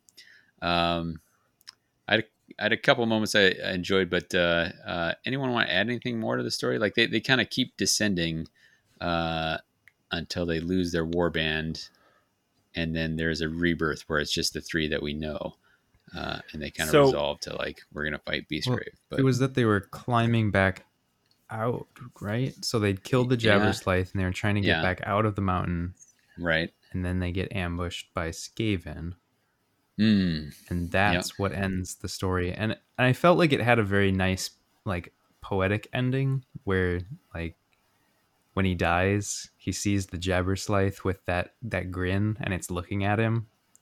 Sure. So it's like, oh, did you really did you really have a victory over the Jabberslythe in the end? But yeah, I don't know. This one felt, I agree, it felt a little forgettable. Like I like the characterization of the greenskins, but it was a lot of just like they went to a place and then they fought stuff and then they like kept moving to go to a new place. Yeah. And then there was some internal conflict and then they kept going. Yeah. Yeah, this was the story that I made it the farthest into the story before I realized exactly which warband it was. I don't know the names by heart. So I was like, okay, obviously it's an orc warband, but we had 3 of them. Yeah. Right? Like by this point. And so I was like, which one of the 3 is it? And it was until it was like, oh, it hit the breastplate. I'm like, okay, so they're Ironjawz. Got it. Right? Like, so it was okay. I think this story suffered from being placed in between the 2 stories that were on either side of it.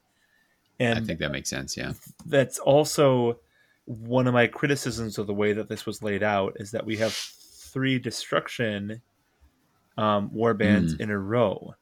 And I think that was a poor choice to put all 3 of them together. Good point.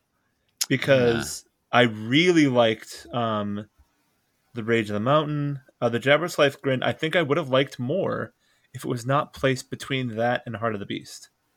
Yeah. I think that would have been. We're going to come back to this served. whole sequencing thing, but yeah, carry on.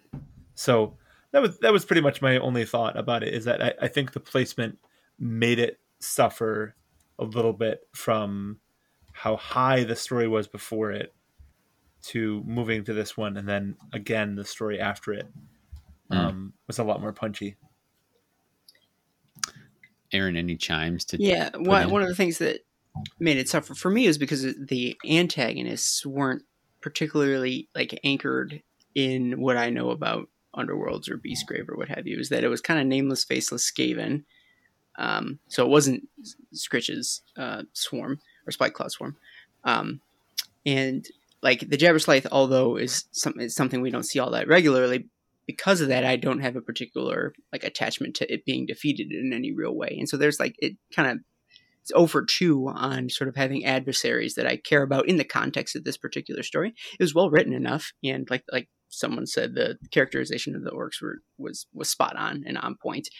But the fact that it didn't feel like it needed to be a Beastgrave story at all, I think knocked it off a few pegs for me. Oh, and furthermore, the fact that it was like a whole Auric like fist as opposed to just like the 3 that we know also sort of removed it from the setting. So I think I find some of my favorite stories in this anthology are the ones that like adhere closer to the setting of the game as we know it. And this one diverged, more than most. And I think, in my opinion, it suffered for it. Sure.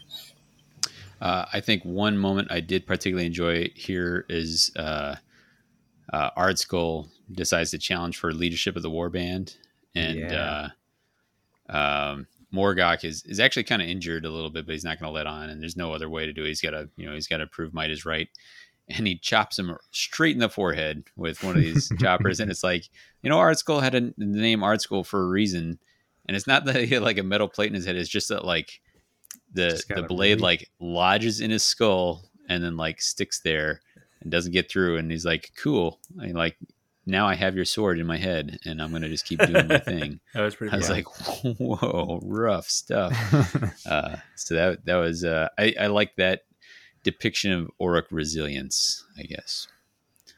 Yeah, it's definitely good. And like you could tell he'd done that before because he knew to like shake his head to disarm his opponent. Yeah, exactly. This is my trick. Get chopped right in the head, and then joke's on you. It's my strong spot. Yeah. Any other thoughts on Jabberslythe's Grin? Hearing none, we'll go on to Heart of the Beast by Gary Kloster. Heart of the Beast is from the perspective of Hrothgorn and his man-trappers. And by his man-trappers, I mean some Gnoblars and Thrafnir. The what is it? Is it Frost Saber? Is that right? Yep, Frost Saber. Yeah. They're hunting something. They're hunting a beast, and this is described, with this black and red pelt, and maybe it's like got 6 legs, and it's kind of like some snake cat thing. I don't like it. I assumed it was a basilisk, which was an old Forge World model. That could be. I don't have any. Did any of you ever read the ElfQuest comics? No, I read some of them. Listeners, but like, so we call this a 2%er, right? Like 2% of the audience is going to pick up on this. So there was a monster in that called Mad Coil, and that's what I pictured. But it's he's on this hunt, and he was part of, and I can't remember the names of the ogre things, an Alfrastun or something like that. Yep. And he's pretty low on the totem pole there, but he's like, if I can catch this, impressive beast, then I'll be second only to the big boss. And I'll have the acclaim that comes from this. And so he's in there with these Gnoblars, and it is him. And he's actually like relatively aware that Beastgrave is trying to manipulate him, trying to influence him. And so he has almost like, obviously he's not having a back and forth conversation, but he speaks directly to the mountain at times. And that was a fun take to have on this. Yeah. As he works on hunting down this monster. And along the way, they also run into Garrick's Reavers, not named, but you can figure out what's going on. There's a guy with a beard. They're Khorne followers, and they die. They definitely Garrick's Reavers inspire in this one. Yeah. So. They got good. Yeah. They meet their inspiration condition, and it follows that, and he ultimately does not manage to catch this beast. Realizes it's going to be the long haul, but he's not going to let the mountain get the best of him. There were some things I enjoyed, but let me hear your guys' take about this. My favorite thing about this story was probably the interpersonal relationship of the warband and how Hrothgorn relates to the Gnoblars and just how they operate, because I guess I wasn't actually completely sure how that would all work. Sure. And getting a little more personalization for Thrafnir, although I always kind of figured that Thrafnir was going to be like a super loyal sort of creature. Yeah. And finding out that Thrafnir is a female, which I thought was like, hey, all right. Here's what I didn't know about Frost Sabers is that they like create their own they're just always cold around them. Yep. Yeah, this is rough on Thrafnir because Thrafnir is constantly like freezing and thawing and freezing and thawing. It's always wet. She's just soggy and like unhappy. Bummer. Yeah, and that's gonna have to probably doesn't smell great either. Probably well, I'm sure an ogre doesn't smell great. And like, man, you're just gonna have to deal with that for eternity because you can't die now and you're stuck in this mountain. But at the same time, while I enjoyed learning more about the warband and how they operate, I felt that the actual story, at least for me, wasn't super compelling. Like, I guess I just didn't think that the hunt gave me enough reason to like care about what he was doing in the mountain. And so I kind of wished that there was a little more going on there. And it led to a lot of action sequence scenes. And it's just kind of like, I can appreciate it, but at the same time, I'm like, I don't need to read about how he fires his crossbow like 20 times. But what if he fires his crossbow with a trap in it? Well, I mean, he does that a few times too. It is cool to think about like Quiv standing on his back, like loading the crossbow automatically, but like the novelty wore off after the first time.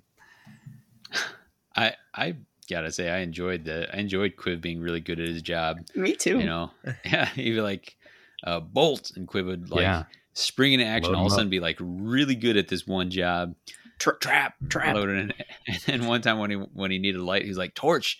Quiv's like sweet, and like loads a torch into the crossbow. He's like, no, you idiot. He's like, what? Torch? Yeah. Yeah, Quiv was maybe my favorite part of this story. Quiv was definitely my favorite part too. Yeah. Oh no, I love the two other Gnoblars who literally never let go of each other. Yeah, exactly. Like he got hauled up and eaten by the monster, and he's still holding onto those legs. He's like, I'm not gonna let go. For clarity, so the Forge World Basilisk, as far as I can tell, the original Forge World models actually have red and black stripes on the back of the model All right, itself. there it And is. it has 6 legs and it has a fairly triangular head. So Okay. I think that's what he was definitely doing. That's the kind of investigative journalism that you tune into this podcast for. Listeners. Exactly. Can't get it anywhere else. Nope. No, I really enjoyed this story, mostly because of the Nobblers. But I also enjoyed how the ogre hunter was actually super tactical in his choices and intentional. Oh yeah, That it was fun where he has bushwhacker. He's like, hey, go set up a trap. The actual trap is like that bushwhacker and the other nobblers are the bait. Yeah. Yep. That was good. Yeah. Tells him to put it on the ceiling, and he's like, "What? How? Like how? Yeah. How am I? What do you want like, me to do?" Just do it. Yeah. The story was almost irrelevant. That wasn't the point of this. Yeah. The point was to see them like interact with each other. Yeah. Well, and the other thing was, I like that he was a hunter and he was defined by his hunt. And how he said, when I finish this hunt, I'm going after the heart of the mountain, which I felt was the most direct actual relation to Dire Chasm in any of the stories. Sure. Right. So yeah, I love that Quiv also just like randomly picked up something that glowed, which is his torch. Yeah. Like it became super useful, but it was just like Got literally some like sweet treasure. like yeah, exactly. Like they felt like the Nobblers felt like a terrible level 1 adventuring party that were following like a level 15 like like knight. It was pretty fun. So Did I dream that he at one point shot a trap and then swung from it? Like from Yeah, a he rope? did. You did No, not. He was did Batman, that. but an ogre. Almost didn't make it. God, this Yeah. story was so cool. Yeah. And I just loved also, not that I'm a wuss or anything, but this story was also relatively violent, and sometimes on behalf of the Nobblers. Like when they got a chance to really get their licks in, like they did. Yeah, they were like, yeah. murderous little children again. Yeah, Yeah, loved it. exactly. There was kind of a dark moment where they because one of the trap uses he yanks one of the reavers all the way across this chasm, and then by the time he managed to turn around, they've like chewed this dude's face off, but he's like clearly still alive because his tongue is still moving. I was like, whoa, like where that is like a discordant note in this like laugh along story here. Yeah. I think it was like hey, just remember you're in Beastgrave and it sucks in Beastgrave. Yeah. Well, And also Nobblers remember are no joke. exactly. Yeah. Like Nobblers are vicious little things. If you are at their mercy, you're in trouble. Yeah. So that was the Heart of the Beast. Anybody got any last thoughts there? All right, Halls of Gold by Thomas Parrott. This stars the Profiteers, and specifically, this is the first story that actually starts in Shadespire. So the Profiteers, they're a warband that arrived in Nightvault. Their motivation is they have arrived. They went to Shadespire in order to make their fortune, and what they found is here we are in Shadespire, and we can't get out, and we've been stuck here. Thundrick, the boss, specifically says like he can specifically remember dying 8 different times, and it talks about some of this like we're doing this like we're acting as though like the risk of dying exists, but it's because we don't know how else to act. Like we're just gonna keep enduring in the way that Duarden do. Yeah. And they come upon a basically like a computer game sprite floating in the air. Like every direction they look at is the same. Like they kind of circle around it, and they can see. We know what's going on because we can see through this. And there's this eerie yellow light, and they have to decide like, are we going to risk going through? Like this could be our chance to escape. And they're like, well, it could just straight up kill us. And like, well, we can't actually die. Well, maybe we can if it's this thing.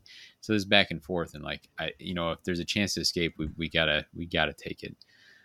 And so they step on through and end up in Beastgrave. Then they use their Duarden sense of tunnels to actually. This is the first warband I think that sees daylight. Right? Mm-hmm. They actually get to an opening midway up the mountain, and they're like, oh. there's the outside. But you know what? We're not cursed anymore. We're not in Shadespire. And we are stone cold broke. We got to get something. Like there's no fate worse than being broke. Apparently, Yep. if you're a Caradhran overlord. Yep. It's like, you know what? We have great direction sense. We know tunnels. Let's turn around and head back. And this is like a horror movie moment, right? Yep. Like, because we know like this is the wrong choice. We're like, no, like don't do Yelling it. at the book. Just walk out of the mountain and find some treasure on your way to Excelsis or something. And instead they go back in and they run into Zarbag's Gits. And this is like a moment of dismay for them because like, we remember these dudes. We fought these guys before, like, and they were back in Shadespire, so that's not great, but maybe it's fine. Like, and they engage in a fight. And it's super brutal. Like, this is a very grisly, violent scene. Like this, the way it's written is pretty graphic. Yep. And they, Thundrick is like, oh my gosh, I can't. We could have gotten out, and instead I got my whole crew killed. Both. It's a total wipeout except for Thundrick. And while he's kneeling there, considering the cost of what he's done, all of a sudden from behind him, his crew is like, hey, Captain, are you okay? It's like, oh snap, the curse followed us, and that's kind of the note we end on. So, interesting, different take. What about your take, Phil? Yeah, I liked this story, but I was just like, you could have gotten out. And I was just like, oh no. But I mean, I figured nobody was getting out because we know they're still in there and still fighting. Yeah. I did like how so the mountain has been luring everybody there and like gives them the reason to come deeper into the mountain. Mm-hmm. And usually that's through like putting visions into their head or some sort of nebulous sense that like, I should probably go into this spooky mountain that everybody says is going to like kill everything. Yeah. But for these guys, like they're specifically looking for treasure. They're specifically looking for like aether gold, and all their instruments say that there is aether gold in the mountain, and they even comment about like, well, that doesn't really make any sense. How is there aether gold in the mountain? They're like, well, it's probably somebody's stash. Like, we can explain this away. And it makes me wonder, like, how much power does the mountain really have to affect reality near the mountain? Because they have instruments that are supposed to be able to detect aether gold, and they said that there was aether gold, but we know there probably really wasn't. So, well, they found some though, right? Like that's what they found a stash that then disappeared. So admittedly, you're suspicious of what is or isn't true. But then, like, didn't one ingot still remain? It was like that was this there. Huge pile of treasure, and then after the fight, there's just this one ingot left, and he's like, "Well, wait, what?" And so I don't know. I don't believe it, but it's sort of this questionable thing of like, can we really believe what's going on, because everything that's happening in this mountain seemingly is somewhat nebulous. It's like, is it real? Is it not? Is it shifting? Sure. Is it constant? I think that across a lot of these stories, there have been some examples of like maybe the characterizations have been really great, but maybe the stories have been lacking, but like the characterizations kind of save it. This is maybe one for me that the story I found particularly good, but there wasn't as much characterization of the characters. They all sort of were the classic KO like archetype, which is fine because I enjoyed the plot quite a bit. So you kind of get different stories of different strengths and different weaknesses. And so I really enjoyed where this started, where it went, and where it ended. I thought it was great. And I felt crestfallen as Thundrick did as he realized, what he had done and how his decisions had affected his crew. And then additionally, I thought this is one of the better, maybe even one of the best fights at the end when they're fighting the Gits. It's neat because the Gits are such a varied war band, right? And to some degree, the Profiteers are too. They're equipped in different ways. And so it was neat to see them go head to head and see the, if not creative, like the unique ways that each side deals death, right? Essentially like how, one once, like to see the atomizer in action, or to see the fanatics spinning around, and just sort of how each individual is dangerous in their own ways. And so that was a cool fight to see everybody sort of play to their strengths. So I really liked that part too. Yeah, I'm trying to think what it specifically was about this fight that was like so made it so brutal. I think, sometimes in the Black Library fiction, the violence that they write is kind of like over the top, or it's like, or it's so over the top that it's abstracted, like, he swung his axe and it went through 3 necks, and each of them sprayed crimson arcs through the air. And this felt like almost, it's hard to say because it's like fantastical things, but almost like a more believable violent, like the injury. I don't know. Like I could picture these things like actually happening. And it felt harder hitting. Like it was, I remember, if not shocked is the word, but being like a little shaken, like reading some of this. And I guess, hats off to C.L. Werner. Oh, no, not C.L. Werner, Thomas Parrott on that for, because we do play this for escapism, but maybe sometimes it's good to remember that violence is uncool. So, I think for me, it was how he described the individual injuries on each of the fighters in the KO warband, sure, and how they just kept getting more and more mauled. Right. And then he made sure to kind of tie it back to Thundrick watching this happen. Right. Because it wasn't even necessarily about the wounds themselves. It was just about how despondent and how he realized how terrible this was.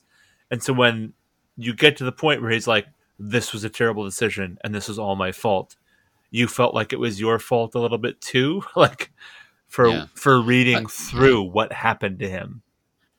I can safely say it was less that for me. I think it was the suddenness of it. Like, like the fight started and people just started dropping like that. Like, Driz gets the back of his head blown out by a shot from One Eye, or Deadeye Lund, and like everyone's just like dropping like that, and it's I guess it's that suddenness and extremity of the violence was like startling when you're used to, like, your heroes are like, they were cut in bleeding from a dozen cuts and could feel something, a broken rib, or, like you're used to that sort of thing where like, they took a lot of hits, but they kept going. And that's because that's always how it goes. These people were just going down. Well, when neither player takes an objective grabbing deck, it's kind of what happens, right? Sure. Like when Drexskewer goes down, he gets shot out of the sky by a magical bolt, and as soon as he hits, he takes out one squig, but the other gets him in his jaws and starts shaking him, and like that's how he ends. Like that's a brutal way to go. Yeah. I wonder if there's also something to it where, I don't know, the Caradhran use guns, and like it's it's closer to our reality than like bows and arrows. Sure. And I mean the depictions from Deadeye Lund shooting guys, that was a part that I felt like it wasn't necessary to like talk about how after shooting somebody, they like their body kind of still flopped around for a bit after their skull was vacated through their eye. And like, right, I don't know, it just, this is I think is probably one of the ones that I had commented on earlier, where it was like things get dark and like kind of comes out of nowhere, and it's almost unnecessarily dark sometimes. So sure, but I mean, it kind of comes with the territory. Like Warhammer is brutal. Anybody got any more thoughts about this? I'll just ask David. David, did you played the Profiteers quite a bit, right? Yep. Do you feel like you had a certain level of affection towards them, and to see them like mowed down maybe played some part of it as well? Like that, like, like, I don't know, you have an intimate knowledge with, some of these folks. I don't know, that might be part of it too. Maybe. I think some of it is also like at the time they don't know that they're coming back. I think is also, that maybe feeds more into Paul's point of the, I think it was just like the suddenness and the graphicness, suddenness and how graphic it was. Like was hewed more to a more realistic take that we don't always get here. And I found that to be, if he was shooting, he was shooting to kind of shake us up. I think he was successful. So Cool. You have been shook. I mean, not cool. yeah. All right. Any more thoughts? Or on to The Root of Death by C.L. Werner. As previously mentioned, the author of the Beastgrave novel. This is following the Wormspat. We get a little nod to why they are the Wormspat, because when they went to seek out Beastgrave, they got swallowed up by a worm and spat out. And so like, you know what? We are now the Wormspat. So they are on a mission. They're going to try and seek out the source of the Cataphrane curse. They call it the Unplague, I believe. Yep. And specifically, the problem is this Unplague, this thing that is artificially stopping the cycle of death and regrowth. Instead, it's death and rebirth and death. It's infecting Gur with this stagnation of Nagash, basically, and that is like an antagonism we've seen in the past in Age of Sigmar and Warhammer lore. Is Nurgle's all about those cycles, all got to get it in those cycles, and Nagash wants total stagnation, like wants everything to be like a frozen point where everyone's dead and everyone's following him. And so this is another motivation for coming to Beastgrave that makes sense, but is also unique to that particular warband. And so they're trying to seek out the source of this Unplague, which they believe they find. And this is a thing that we've seen. There was a very, very short, not even a short story, like a couple 2 to 3 paragraph thing in the Beastgrave rulebook of who am I thinking of? Cursebreaker, Stormsire's Cursebreakers making their way into Beastgrave and how they came through, and the idea of Shadespire kind of spilling into Beastgrave a little bit. So there's elements of Shadespire that now kind of overlap or exist within Beastgrave, and this is one of those where these shade glass mirrors exist, and this large root of a plant is brushing up against those and crystallizing, and they're theorizing that this is transmitting the curse throughout the mountain, and so they're going to try and take this down. They are fighting. I think the Wild Hunt shows up here. Is that correct? They do. Yeah. So at times they're directly fighting against them, but I think at one point they're both actually working against this root. At one point, they're kind of back and forth on this. And this is another where the Wild Hunt kind of figure out like that they got to take down Fecula, so they kind of try to focus her down, and that's kind of the core conflict. Anybody got anything they want to share about this one? I really liked the Wretchling. I thought that was a cool little thingy. Yeah. Tekula talked about how she swallowed the Wretchling, and the Wretchling loved it, and then would like wander around in your stomach, and then she would throw her up again. That was fun. Yeah. And she's like, the next time I do it, I got to file down his horns. Yep. Like, it was painful. Pretty rough. Yeah. Nurgle, you gross. Yeah. Well, and like, so I was kind of torn here because the characterization I felt like matched exactly what I expected for all the different characters, and I felt like they were done really well. But at the same time, I really don't like Nurgle, and like the characterization of Nurgle is something I don't enjoy. So reading about it wasn't actually all that enjoyable for me, particularly with the Wretchling, because like, well, I liked the idea of this little Wretchling thing. It's like this little weird dog and like swimming around in her stomach. And it's like, oh, that's funny. But it's like she's brewing some sort of plague inside her stomach, and the way she gets it back out is having the Wretchling go get it. And it was like, ugh, that's really gross. I gotta say, it makes sense that it's called a Wretchling now. Like, I don't know if that was like always canon, but now I'm like, oh yeah, the name means something. Words mean things, Aaron. Yeah, that's what I keep saying. And so I like that they're I don't know if I'm always just assuming this is the case, but ever since I've read any of the Order of the Fly, I feel like more and more I'm seeing Nurgle sort of represented as this sort of I don't know, medieval sensibilities of like knights and like that type of like language and so on and so forth. And so I don't know if this is following in that tradition or Nurgle is always this way. But anyways, the point being is I'm always delighted when you hear him sort of expressed that way.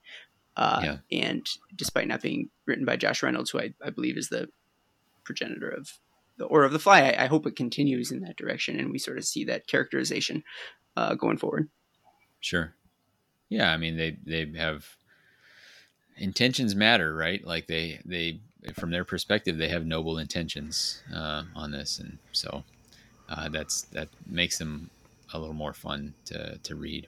Yeah, there was one moment I liked is like Fecula kind of it's almost like this. Well, it is a self-sacrifice thing. Like she goes all out. She's like we're gonna ignore the wild hunt. She cuts her own belly open to like release these plagues, and then like grabs onto this root and tries to hold onto it and infect this and like counteract this shade glass curse that's going into this root. And it's this kind of selfless sacrifice thing, which is not something that you would typically, associate with a chaos faction, but she does do it, and it seems to work. But then she falls away, and then discovers that she and her warband are in fact also afflicted with this curse, because although she gets up, she's like, well, maybe I didn't actually like get hit hard enough, or maybe I didn't fall hard enough to die. She sees Golgotch, who definitely got skewered like through and through by that big old meanie Skaith. And she's like, okay, well, I guess we're just going to deal with it. And, with the idea that, the followers of Nurgle endure. That's one thing they definitely do.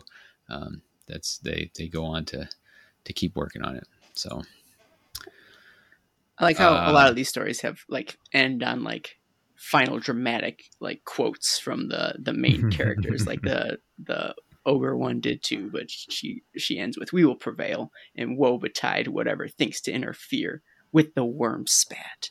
Credits roll. Yeah. Dun, dun, dun, dun. Yeah. Very dramatic. Yeah. So any other thoughts on the Root of Death, or should we proceed to the last story in all of this anthology? I'd rather not. Yeah, unfortunately. So we have Gaslight, and this is by Anna Stevens. This is back to the Dread Pageants. This is the second time that we've gotten the Dread Pageant as a point of view, and they are specifically working on getting back to Shadespire. And when I say back to, they've not been. This is a warband that started in the Gur version, but they are theorizing, hey, I think we can get from here into Shadespire, and that's critical because Shadespire is in this nether realm in between two other realms, Ulgish, which also happens to be where Slaanesh is imprisoned, and they think there is basically a MacGuffin, for lack of a better characterization, that will help them. It's a powerful Slaaneshi thing that will help them gain fame, glory, and maybe release Slaanesh himself. That's about the summary of that. They're in conflict with some people along the way. I think the interesting things for me was that like it's a two-way street apparently, that you can go back and forth from Shadespire to Beastgrave. Yeah. I don't know that we've seen much of that, but that makes sense. That's kind of cool. Shadespire's still there. It's not like it's a ghost town now. But you've been great, everybody. See you later. Try the veal. And I think they encounter the Cataphragms. They encounter some like magic using skeletons. I just felt like at a number, and you guys can correct me if I'm wrong, but I don't think you will.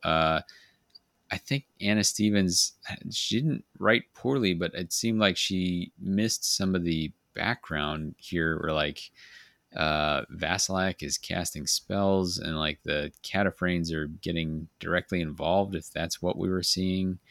There was a bunch of stuff that was like, I don't know if this is how this is supposed to work, and I don't know if it's because I'm making wrong assumptions, or if the author here just kind of didn't pick up on some of the background or not. But other thoughts from folks? Yeah, I don't know. I wasn't sure what to make of this one. I think it did an okay job of being like, these are followers of Slaanesh, and this is kind of how they operate. Yeah. I don't, and I guess maybe it's okay to not like how chaos people function. Sure. But like all the depictions of them like torturing people is just not cool. Icky. It's icky. And I was just like, nah, I don't need, like, let's just skim ahead. It's a fair point. It felt like more of an exploration of like what it meant to be a hedonite of Slaanesh more than what it meant to be like in Beastgrave, maybe. And I do feel like a lot more so than the first encounter we had with the Dread Pageant, where everything with the first encounter with the Dread Pageant really seemed to be that sort of excess of pain.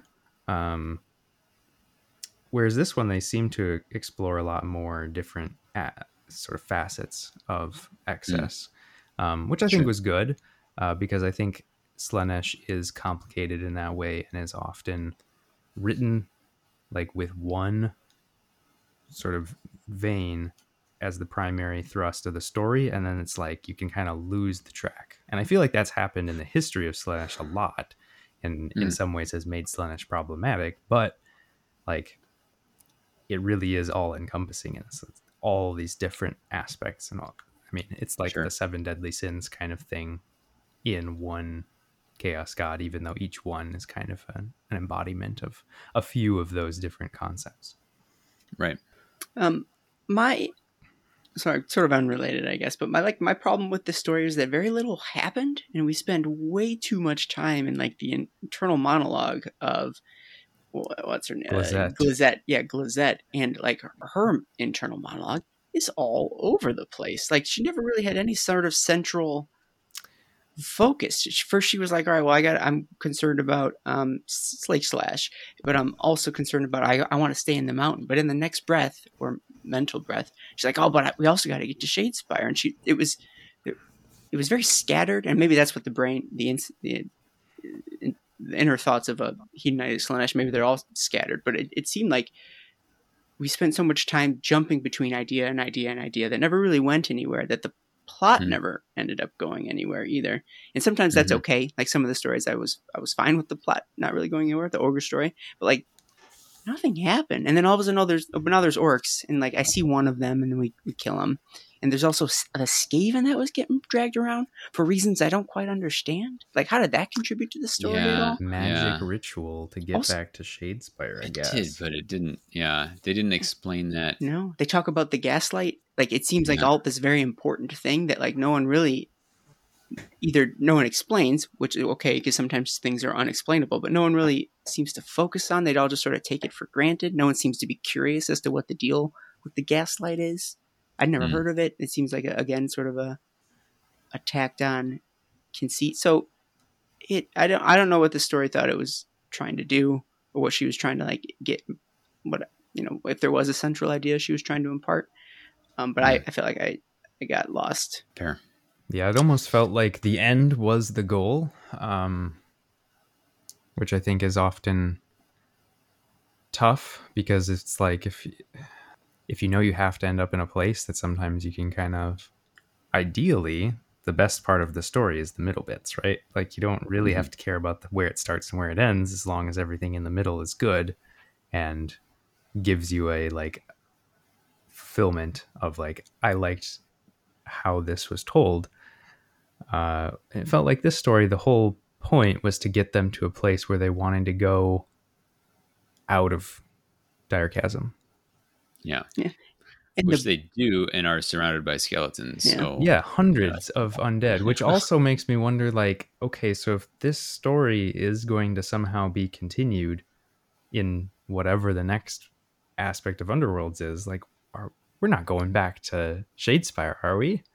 Like that. No. That feels impossible. Like, let's call it Shadespire. Two additional Even complaints then- that I want to get in real quick. In that, like, what were the deal with the Beatles? Like, how did that contribute to the story? Like, at all? Yeah. That seemed completely out of place. And the idea that she was so suspicious of the Slangor seemed so very much like it was a tell not show situation, where she kept talking about how she didn't trust him, but I never saw any reason for her to doubt him in the first place. And so, like, that also threw me for a loop. All right, I'm done. Tagging. All right. So, Fair enough. Conspiracy theory. What if we're going to go to Ulfenkarn next season? And that's That why we does have sound so like many a Paul theory. skeletons. Yep. Hashtag Paul theory. That Number 2. wouldn't be. Yeah. Yeah, that would could be see it. really interesting. I could see that for sure.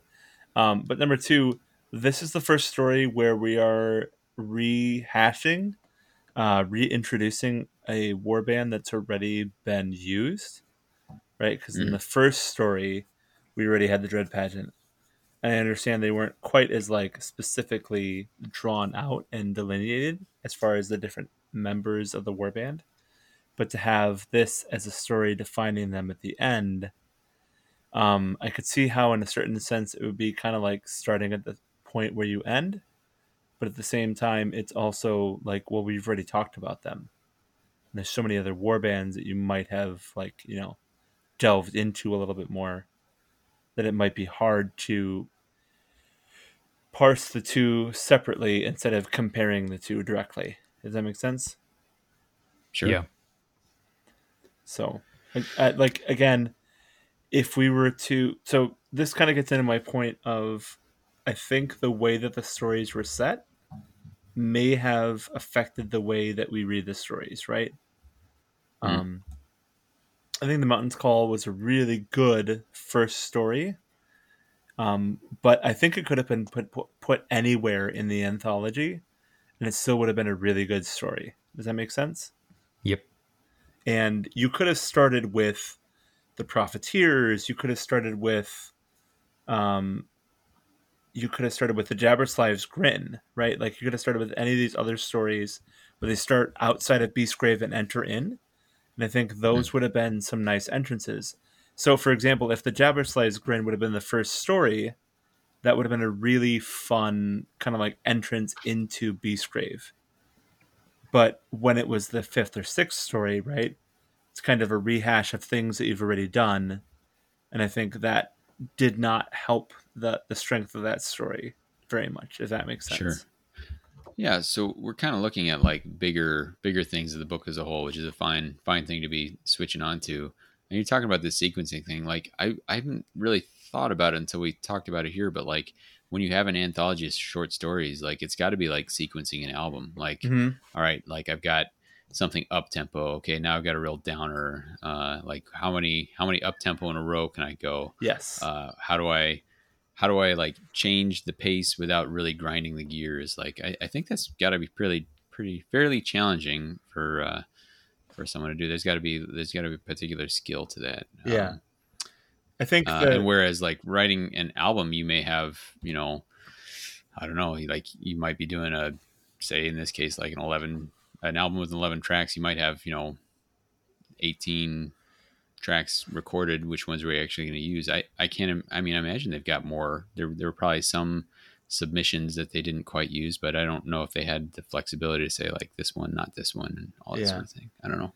Yeah, I think like if you're to take Claws of Famine, then Chains of Fate, right? Then The Rage of the Mountain and Heart of the Beast, those could have been put anywhere. And I think they all would have been very successful for what they were.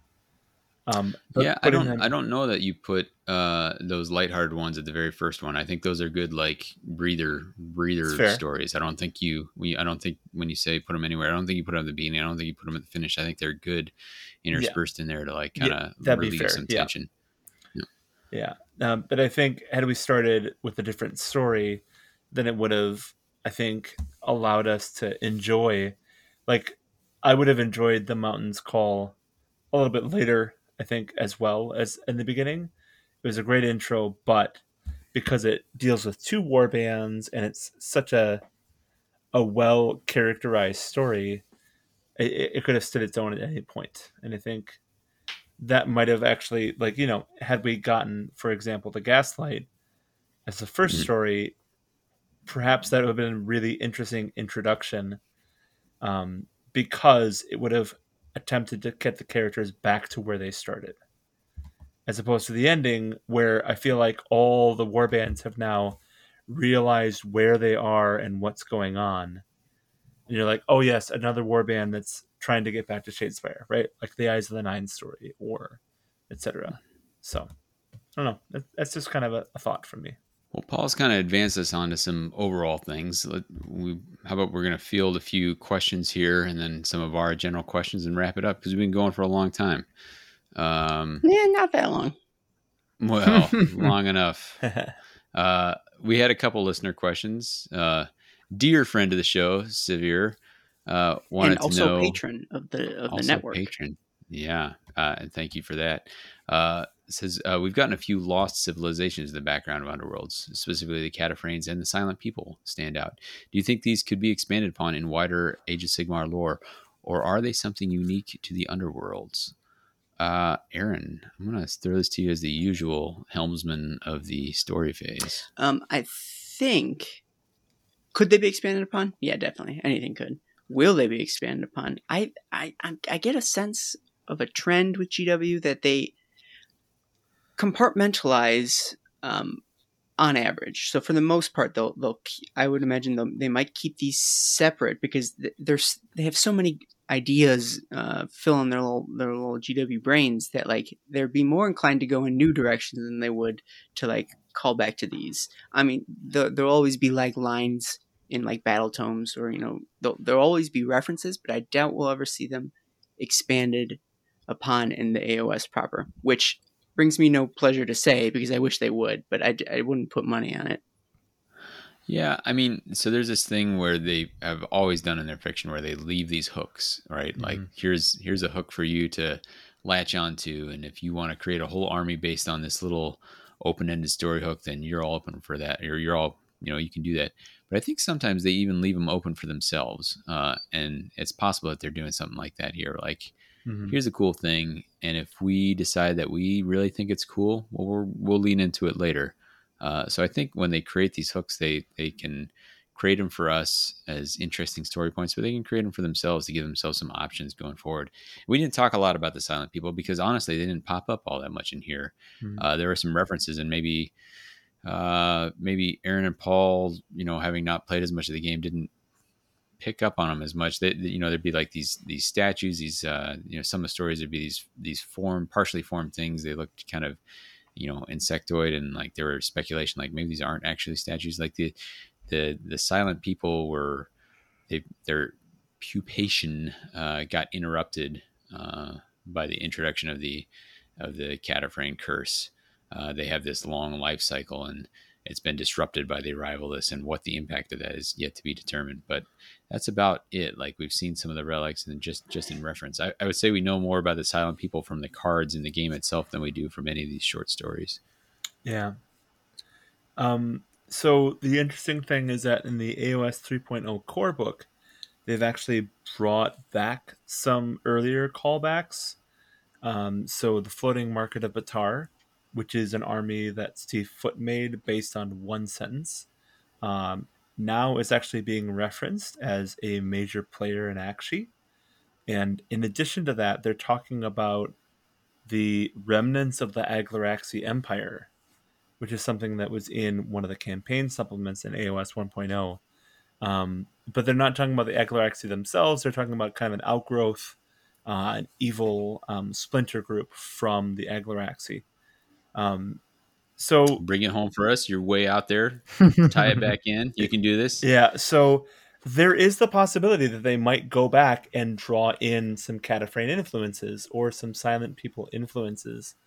But it seems a little bit of a forlorn hope, unless we're to see something that really makes those be thrust into the spotlight.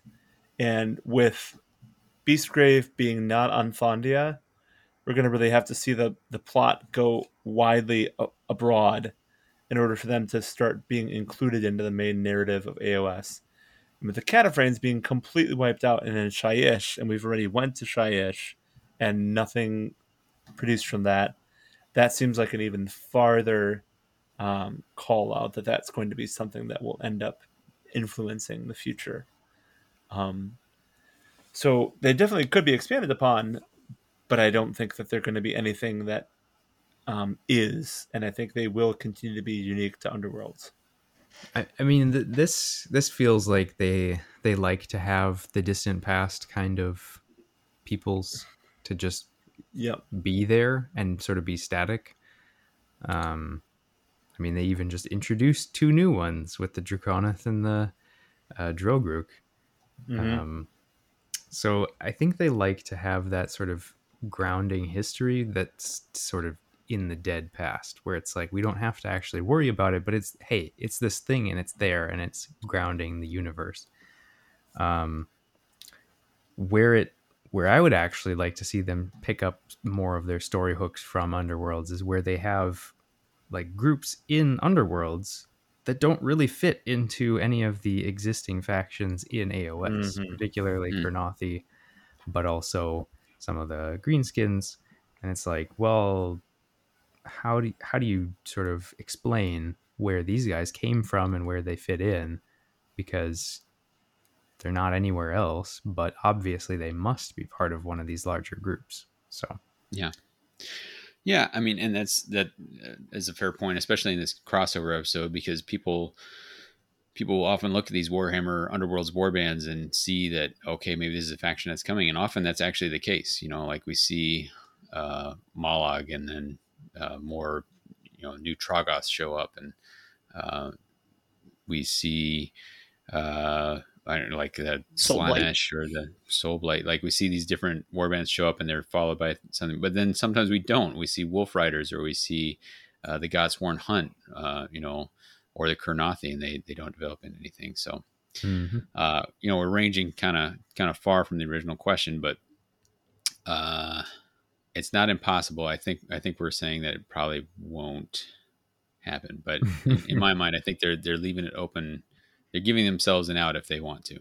But we have one more listener question. This is from the one and only Confusion Card, asking the only question he could ask, which is, how is the Confusion Card integrated into the plot of the book?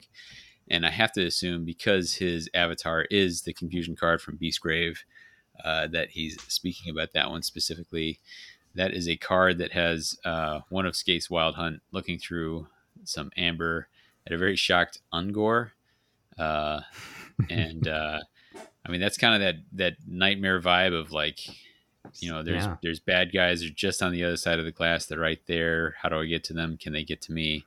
And the quote on that one is, the cursed caverns within Beastgrave can disorient even the most keen-minded explorer.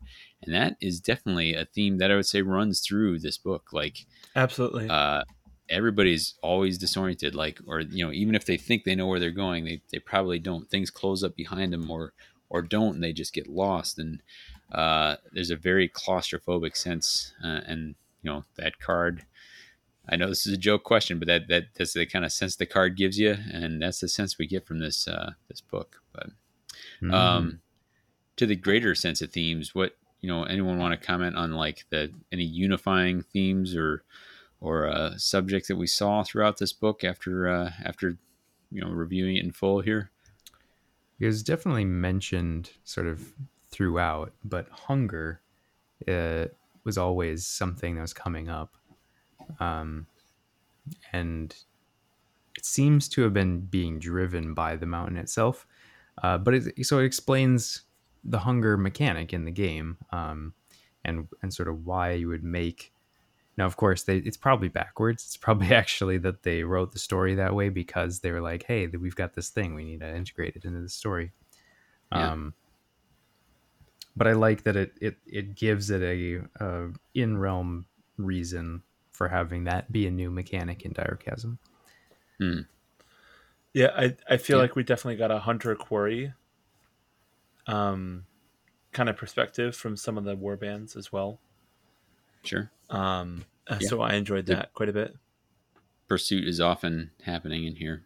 So, and I think just we see the connection between Shadespire and Beastgrave, like this idea of a like sort of labyrinthine place of no escape.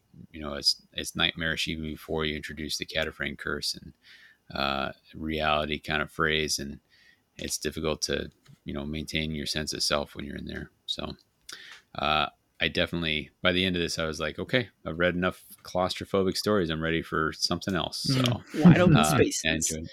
Yeah, exactly. Yeah. Well, and I think one of the other things is that the whole idea of the constant death and the constant rebirth, which is something that's been in Shadespire and it's been in Beastgrave, is something that was very much emphasized within the stories, right? Because that's part of the setting. Mm-hmm. But it was also a really interesting way to see it affect the different warbands in different ways. And I think that was something that this anthology was very successful at. You would read one short story and be like, this is how they deal with the rebirth. Got it. And you read another short story and be like, oh, this is an absolute failure for them.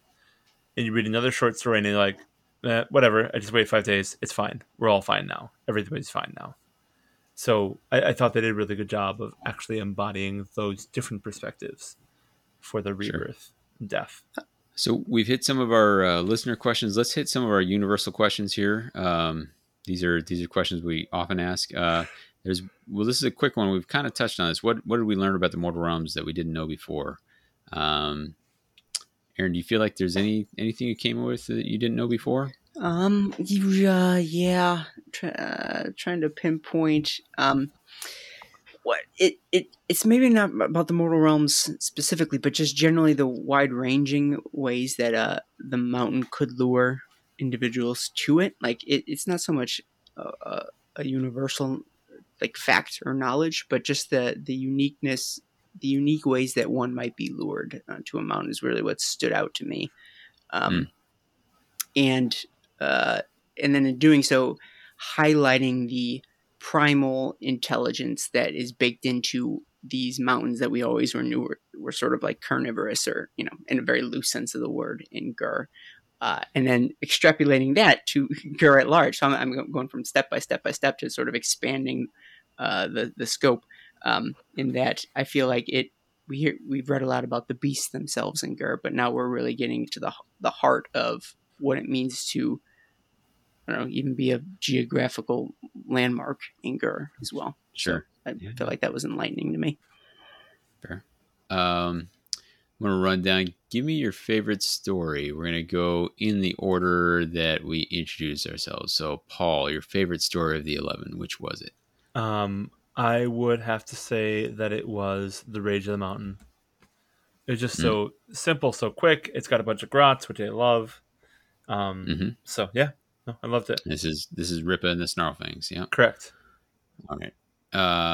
Then that is on to Aaron.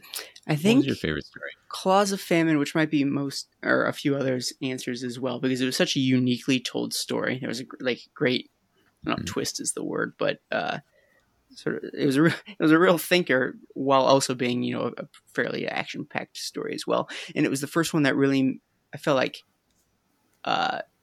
put me in the unique and like weird and confusing place for both the setting of the mountain, but then also into the mind of a ghoul of the Flesh Eater Courts. Really, it was doing so much in such a short span. It really did a lot of work, and because of that, I loved it. What you go to short stories for? Phil, favorite? Also, Claws of Famine. I wouldn't have thought that I'd be able to sympathize with and empathize for a ghoul, but coming out of the story, I definitely do.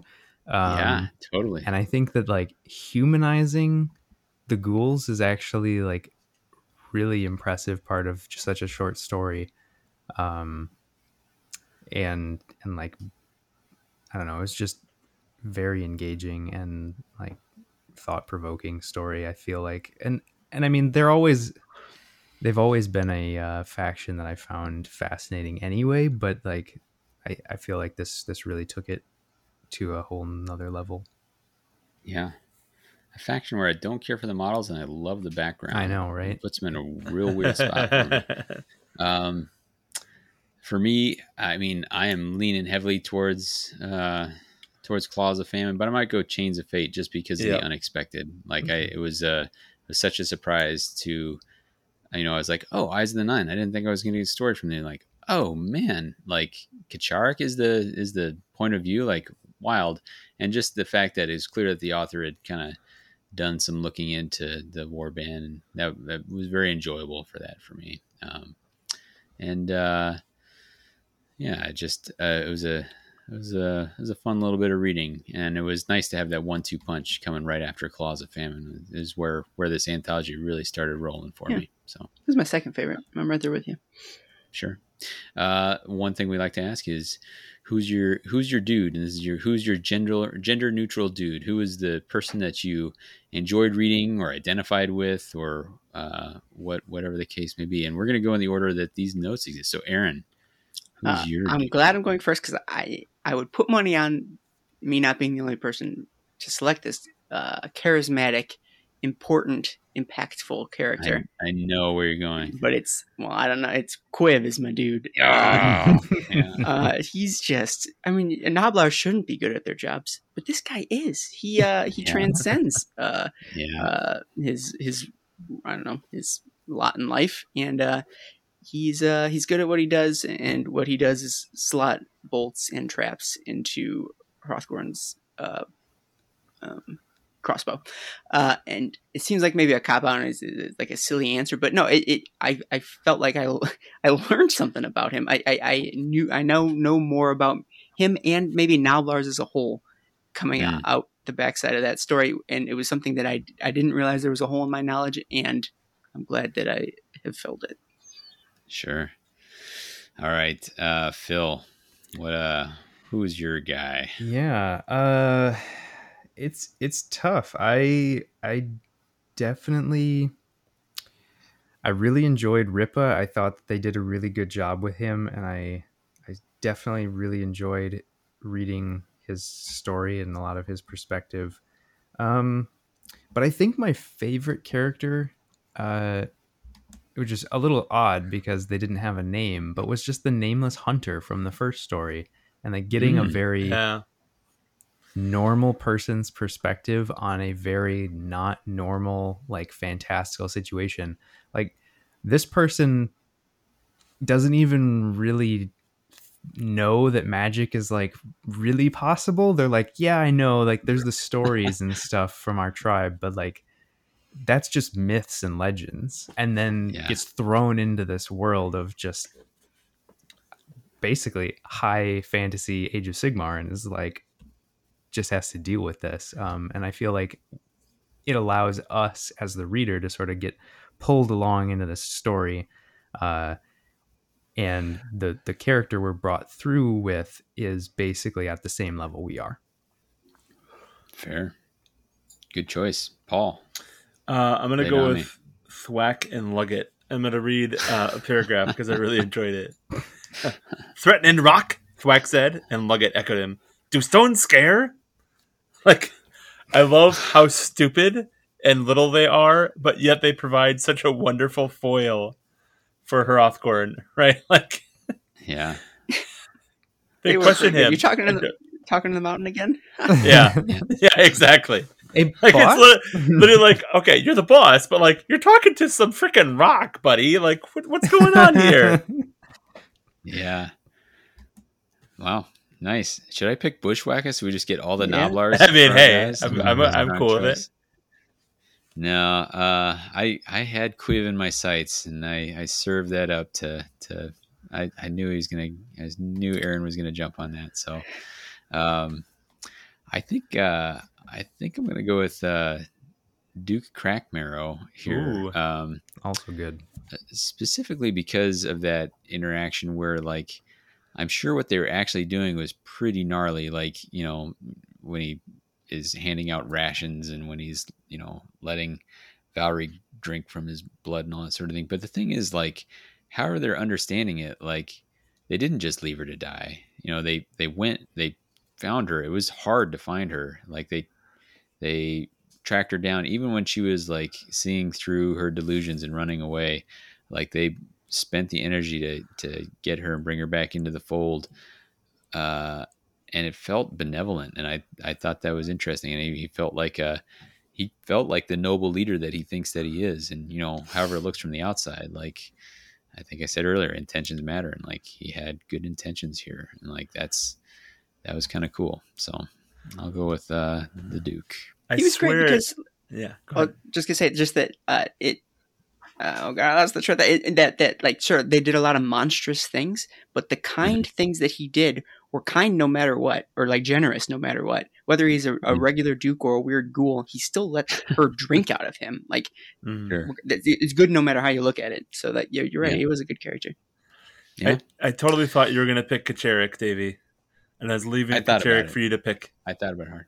I would say Kacherik was like the one I could identify with. I had a whole thing about like, being so sure that you knew the best and better, and then like when it all comes down to the wire, having your comeuppance, and you're like, oh, I wasn't quite as smart as I thought I was. Like, I can identify with that moment, but I at the last minute I bucked away from that. Fair. I was almost there, and I appreciate you serving that up, Paul. All right. I think that about wraps it up for us. Does anybody have any last thoughts about this before we close it out? I did enjoy Beastgrave. I would recommend reading that for kind of a cool introduction into Gur, and also because Match Play right now is set in Gur. It's a very appropriate time to read the lore of Gur, and this is the most Gurian book that we have at the moment. So sure. I forgot we usually give ratings, so hit me with a rating there, Paul. I'm gonna go with 7 of 8 spider legs. I rather enjoyed it. It was a fun read for me, for sure. All right. Aaron, hit me with a rating. I did most of my reviewing up at the top, and I guess I didn't really need spoilers to say any more about it. And then like I genuinely enjoyed it. Short stories are the best format for Black Library fiction, and so this was a great read, and I recommend it. I will give it 9 out of 11 short stories because I liked 9 out of 11 of them. And so that seemed fitting as far as the rating goes. Okay, Phil, over to you. Yeah, would recommend.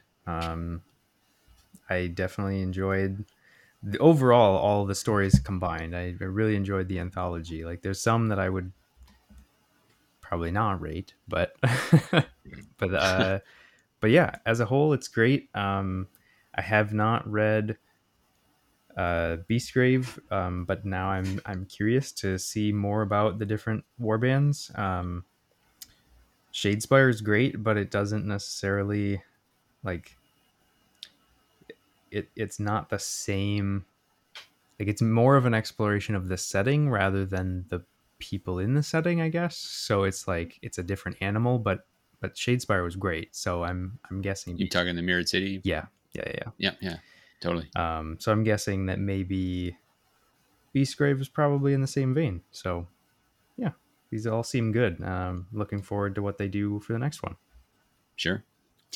I really enjoyed it. It's the fastest I've whipped through a Black Library offering in quite a while. And honestly, like we weren't sure we were going to be able to get this. I wasn't sure we were going to be able to get this together. And everybody worked their way through pretty quick. My rating would be, because I'm in the same vein as Aaron, where I think Black Library is at its best in the short stories. And I would like the chance to do more anthology coverage in the future. I should say, if you are into short stories and such, Aaron and I, and sometimes some guests occasionally cover those in the Pocket Realms, which start out on the Patreon only, and then a little later get released to everybody at large, where we'll cover some of those, and we may have some of those coming back up in the fall here. But yeah, my take on it is, we'll say 33 out of 36 war bands currently fighting in Dire Chasm is what I'll give it. Pretty high rating. Couple slower moments, but very happy I read it overall. Yeah, that's our review. Any last thoughts before we close it out?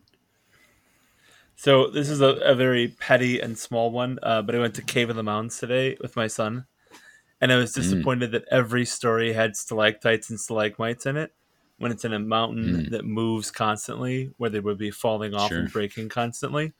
A wizard did it. So Paul. after going to Cave of the Mountains this morning, I was just like, oh, I'm kind of annoyed that every place is like this beautiful, fantastic stalactites, stalagmites. That was all. So. Fair enough. They're leaning into the idea of those as teeth, I think, here, but fair enough. For us, let's see. If you want to get in touch with us, you can get in touch with the What the Hex side at WTHcast or whatthehexcast@gmail.com.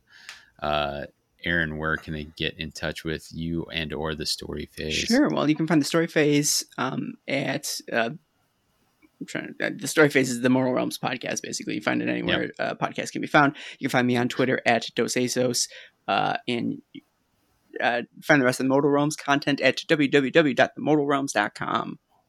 Yes. Paul, where can people get in touch with you? They can find me at PJ Shard. And Phil, where can people get in touch with you? Well, for the most part, on our Discord, it would be the only real possible spot. I guess you just call me out in a comment or anywhere that you see our podcasts get posted. You just call out his name. Just scream. And you know wherever he is. But yeah. Yeah. You should do that. You should join our Discord.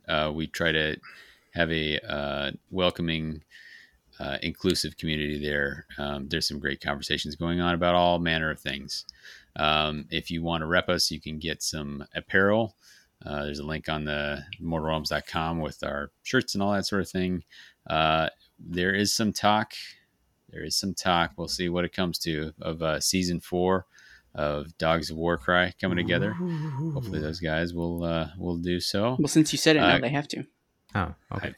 You know what? We've been saying it on What the Hex for a little while, but now it's this crossover, so they are really stuck with it. Coming up for the What the Hex, we're not going to make any promises. We're recording this pretty far in advance, so we're going to keep our options open. I'm not saying for the Story Phase. This might even be further in advance for them if you're hearing this on the Story Phase feed. One thing we like to do on What the Hex is provide a recommended listening, and for that it's going to be The Mountain by Steve Earle, and that's off the album of the same name. Gentlemen, any last comments before we sign out? No, but good idea. What is this, a crossover episode? Yeah. For What the Hex and the Story Phase, I've been Davey. This is Phil. This is Aaron. Paul?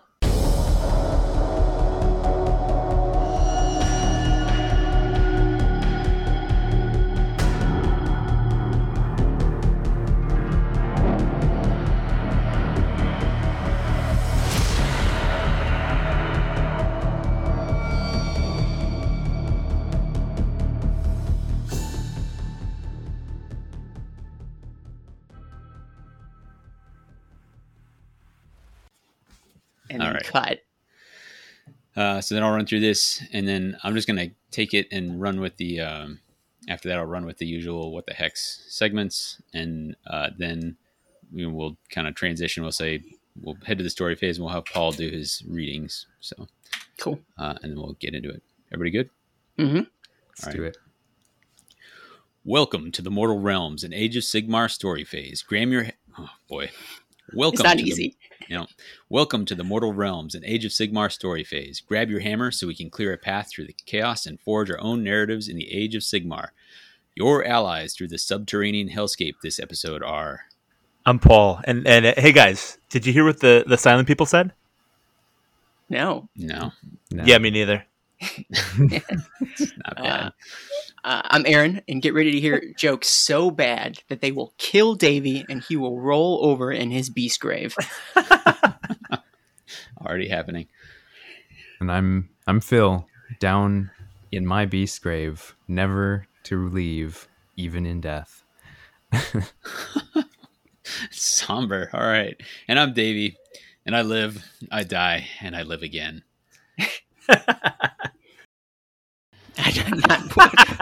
Who writes the rules? Who's Did that happen Probably last give it a time? try. We had to do a Alright. lot more stalling before we Man, started last if we time. stall any longer, I'm going to have to go get another drink. So I give that comment a thumbs up. Okay. And there's Well, also I'm now of the opinion. there's also Well, a I'll short say story. I'm Sorry. oh, go on. There's a short story in Well, then White I'll- Dwarf as well that Can I get another take of that where you purposely mispronounce all of those, like get the wrong emphasis, like Eyes of the Nine, Rapaz Snarl Fangs? Like, I totally do that. Miarais Purifiers, the Perfect. Dryad Pageant, that's the gold we're looking for. Morguiath's Bloody Covine, Splite Claws, No, Swar. this is a train wreck. Never mind. Abort. You asked. All right.